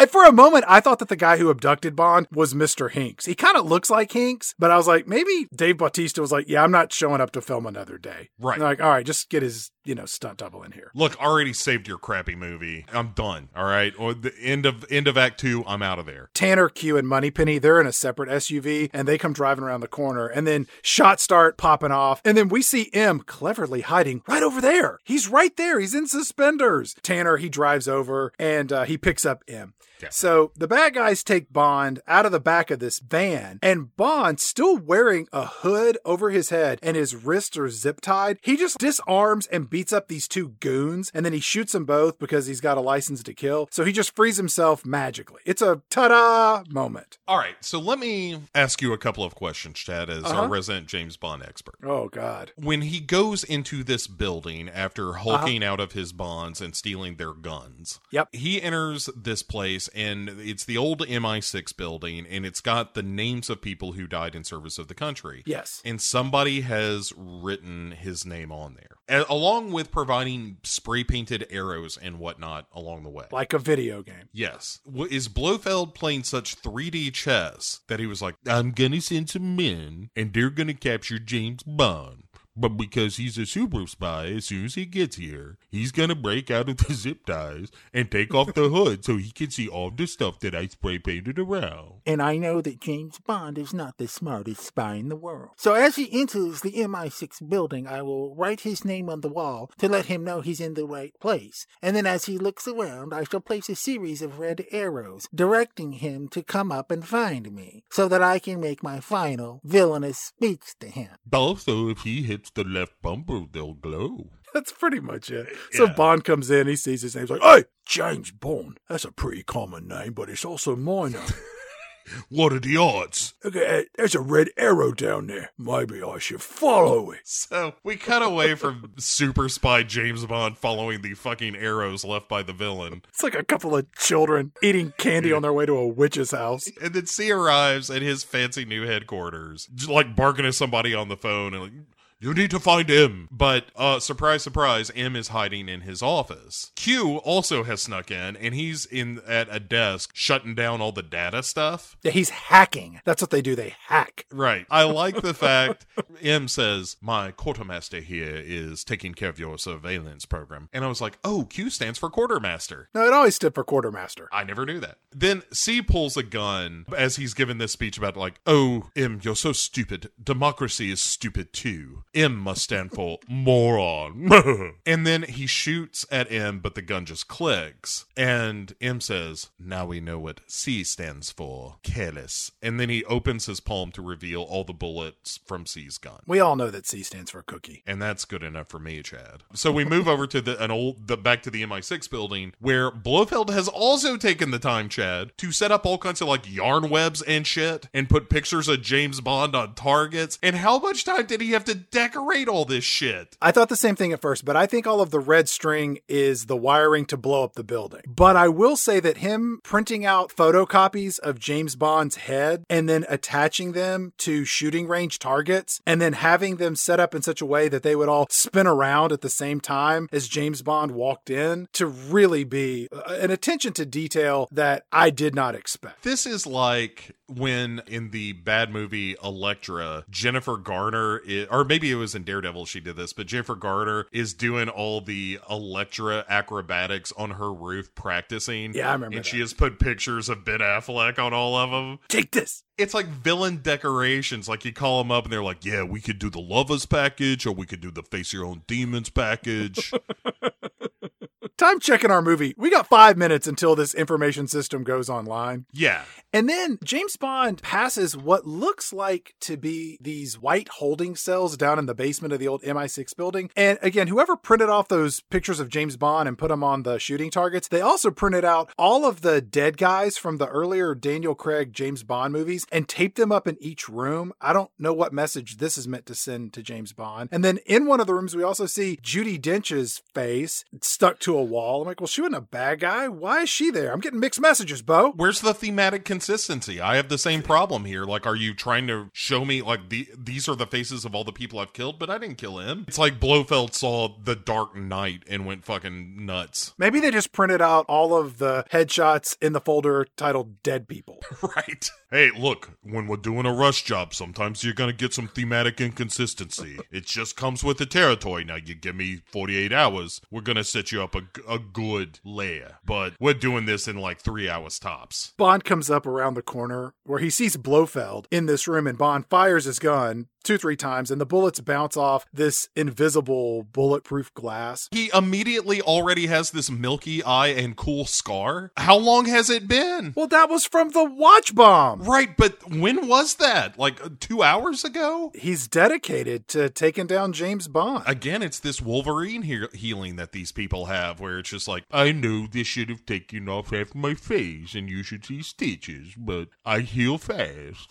I also don't get colds. Blofeld walks up to the glass, and there's this reflection of Blofeld's face against James Bond's face. And I don't know if they're trying to do this mirror image, two sides of the same coin. Blofeld is his Moriarty or his Joker to his Batman or whatever they're doing here. None of this makes any goddamn sense, because the very second he sees Blofeld in the movie, he should have been like, hey, everyone, that's my brother. That's the guy I grew up with. Hey, everyone.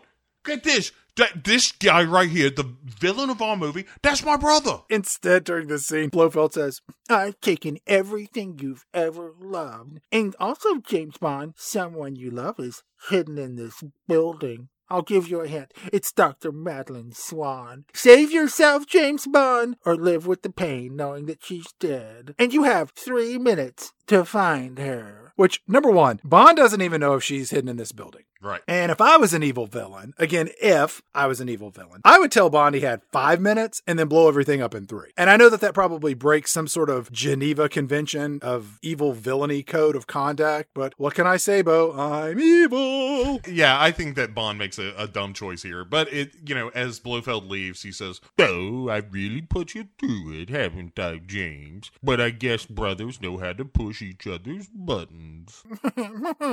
And then he hits the button to start the timer on the bomb, and then he fucks off. Bond is now rushing around the ruins of this building trying to find Madeline Swan. Yeah, to make a long story short, he finds her. Right. And Blofeld takes off in a helicopter. Of course. We have some cuts here where we see Q finishing his hacking. M is marching C out of the office, like taking him in custody. But when M gets distracted by the helicopter that Blofeld is in, C ends up turning and trying to fight him for the gun. In that struggle, M ends up with the gun, and also C ends up shattering this guardrail around this giant ramp that runs up the kind of inner perimeter of this building. Poor construction. The safety glass is not up to spec here. Somebody's really going to get a strongly worded email. C ends up kind of tottering on the edge. M does not make to save him at all. It's just like, well, someone's going to have a bad day. Yeah.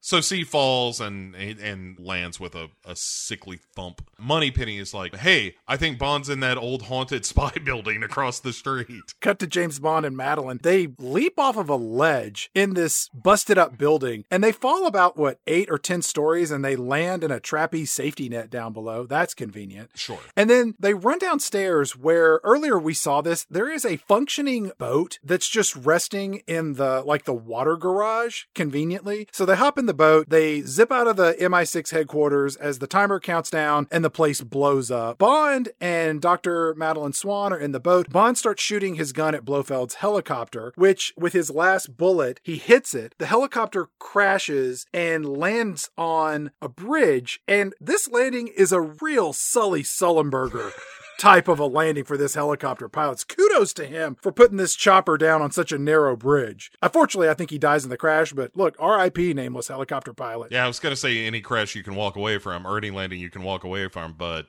he did not. Blofeld, though, staggers out of this wreckage because of the Wolverine ability. Oh, dear. No bother. Bond rushes over to him, has a gun trained on him and so forth. And everybody's there. M, Q, Moneypenny, Dr. Madeline Swan. They're all watching our big finale happen as there's a burning helicopter in the background. Right. And M reveals that his name is Mallory. And Agent Mallory, MI6. It's like Marion Wayne. He tells all the soldiers there to stand down, and everybody's watching whether or not Bond is going to shoot this dude. Everyone, put your weapons down. Cast your attention to this man's crotch. You're about to see a murder boner be born. Murder boner, motor burner, motor boner. No, I don't want to die, but that is impressive. But Bond, of course, doesn't shoot him, which closes the circle on our half-baked theme of the movie, that a man can choose not to kill as well as kill. And then Bond says, "Hey, I got something better to do than to shoot you." And then he throws his gun in the river. It's like, hey, look, I understand what you're trying to get at, but that costs money.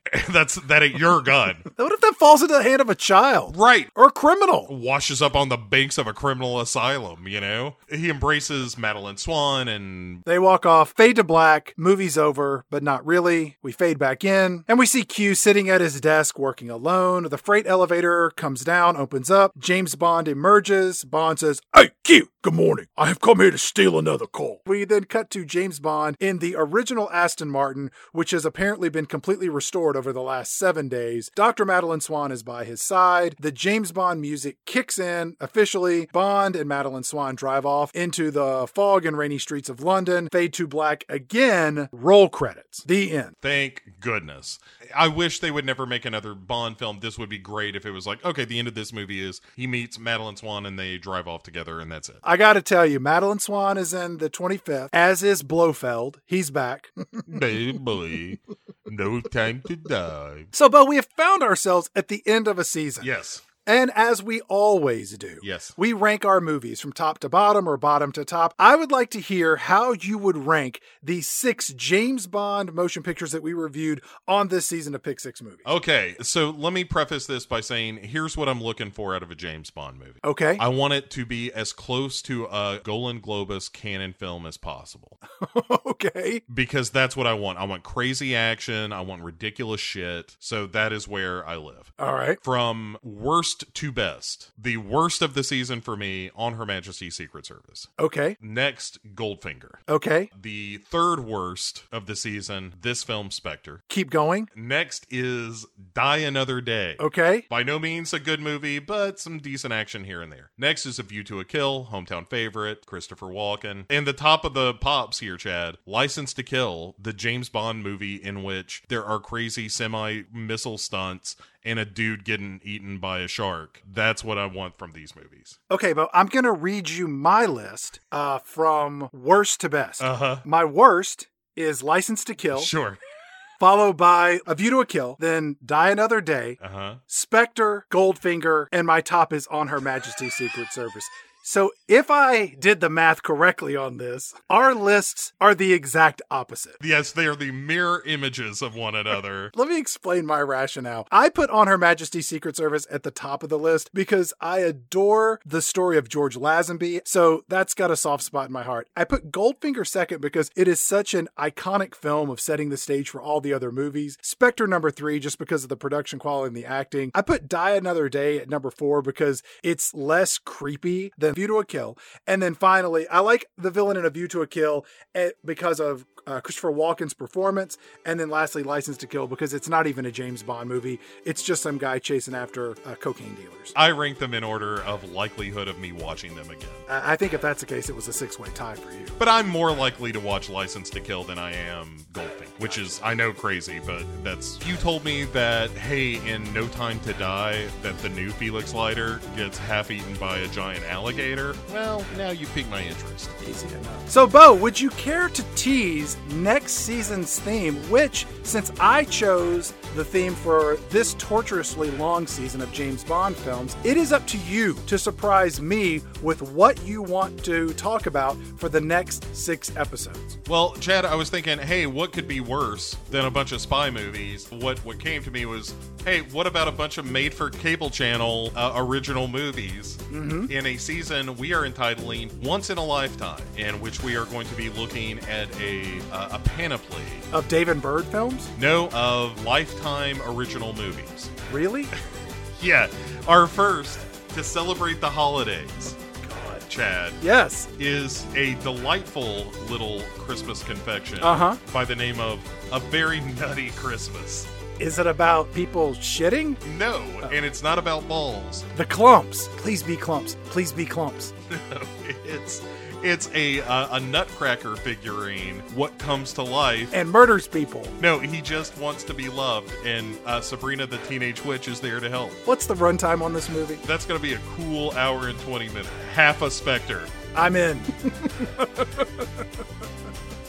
Well, that sounds fantastic. So come back and see us in 2 weeks' time for a little bit of holiday cheer. Holiday cheers, Chad. Cheers. Pick 6 Movies. As always, like, rate, review. We love to hear from you. We love to see reviews. We love to hear back. You can find us on social media and Instagram and and all that other good stuff. So, Bo, any final thoughts on Bonds, James Bonds? Yeah, it was educational to kind of see a broad spectrum of these movies over the years. I think it's best I leave it at that. Perfect. We will see you all in 2 weeks' time as we review a bunch of Lifetime movies.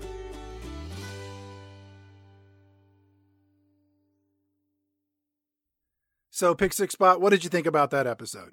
The show was very surprising. May I say something to you directly? Pick 6 Bot to human number 2. Absolutely. This is not based on any data or empirical analysis, but I want to say one thing. Don't quit your day job anytime soon. You know what? That really sounds like my mom. You know what, Pick Six Bot? I love you.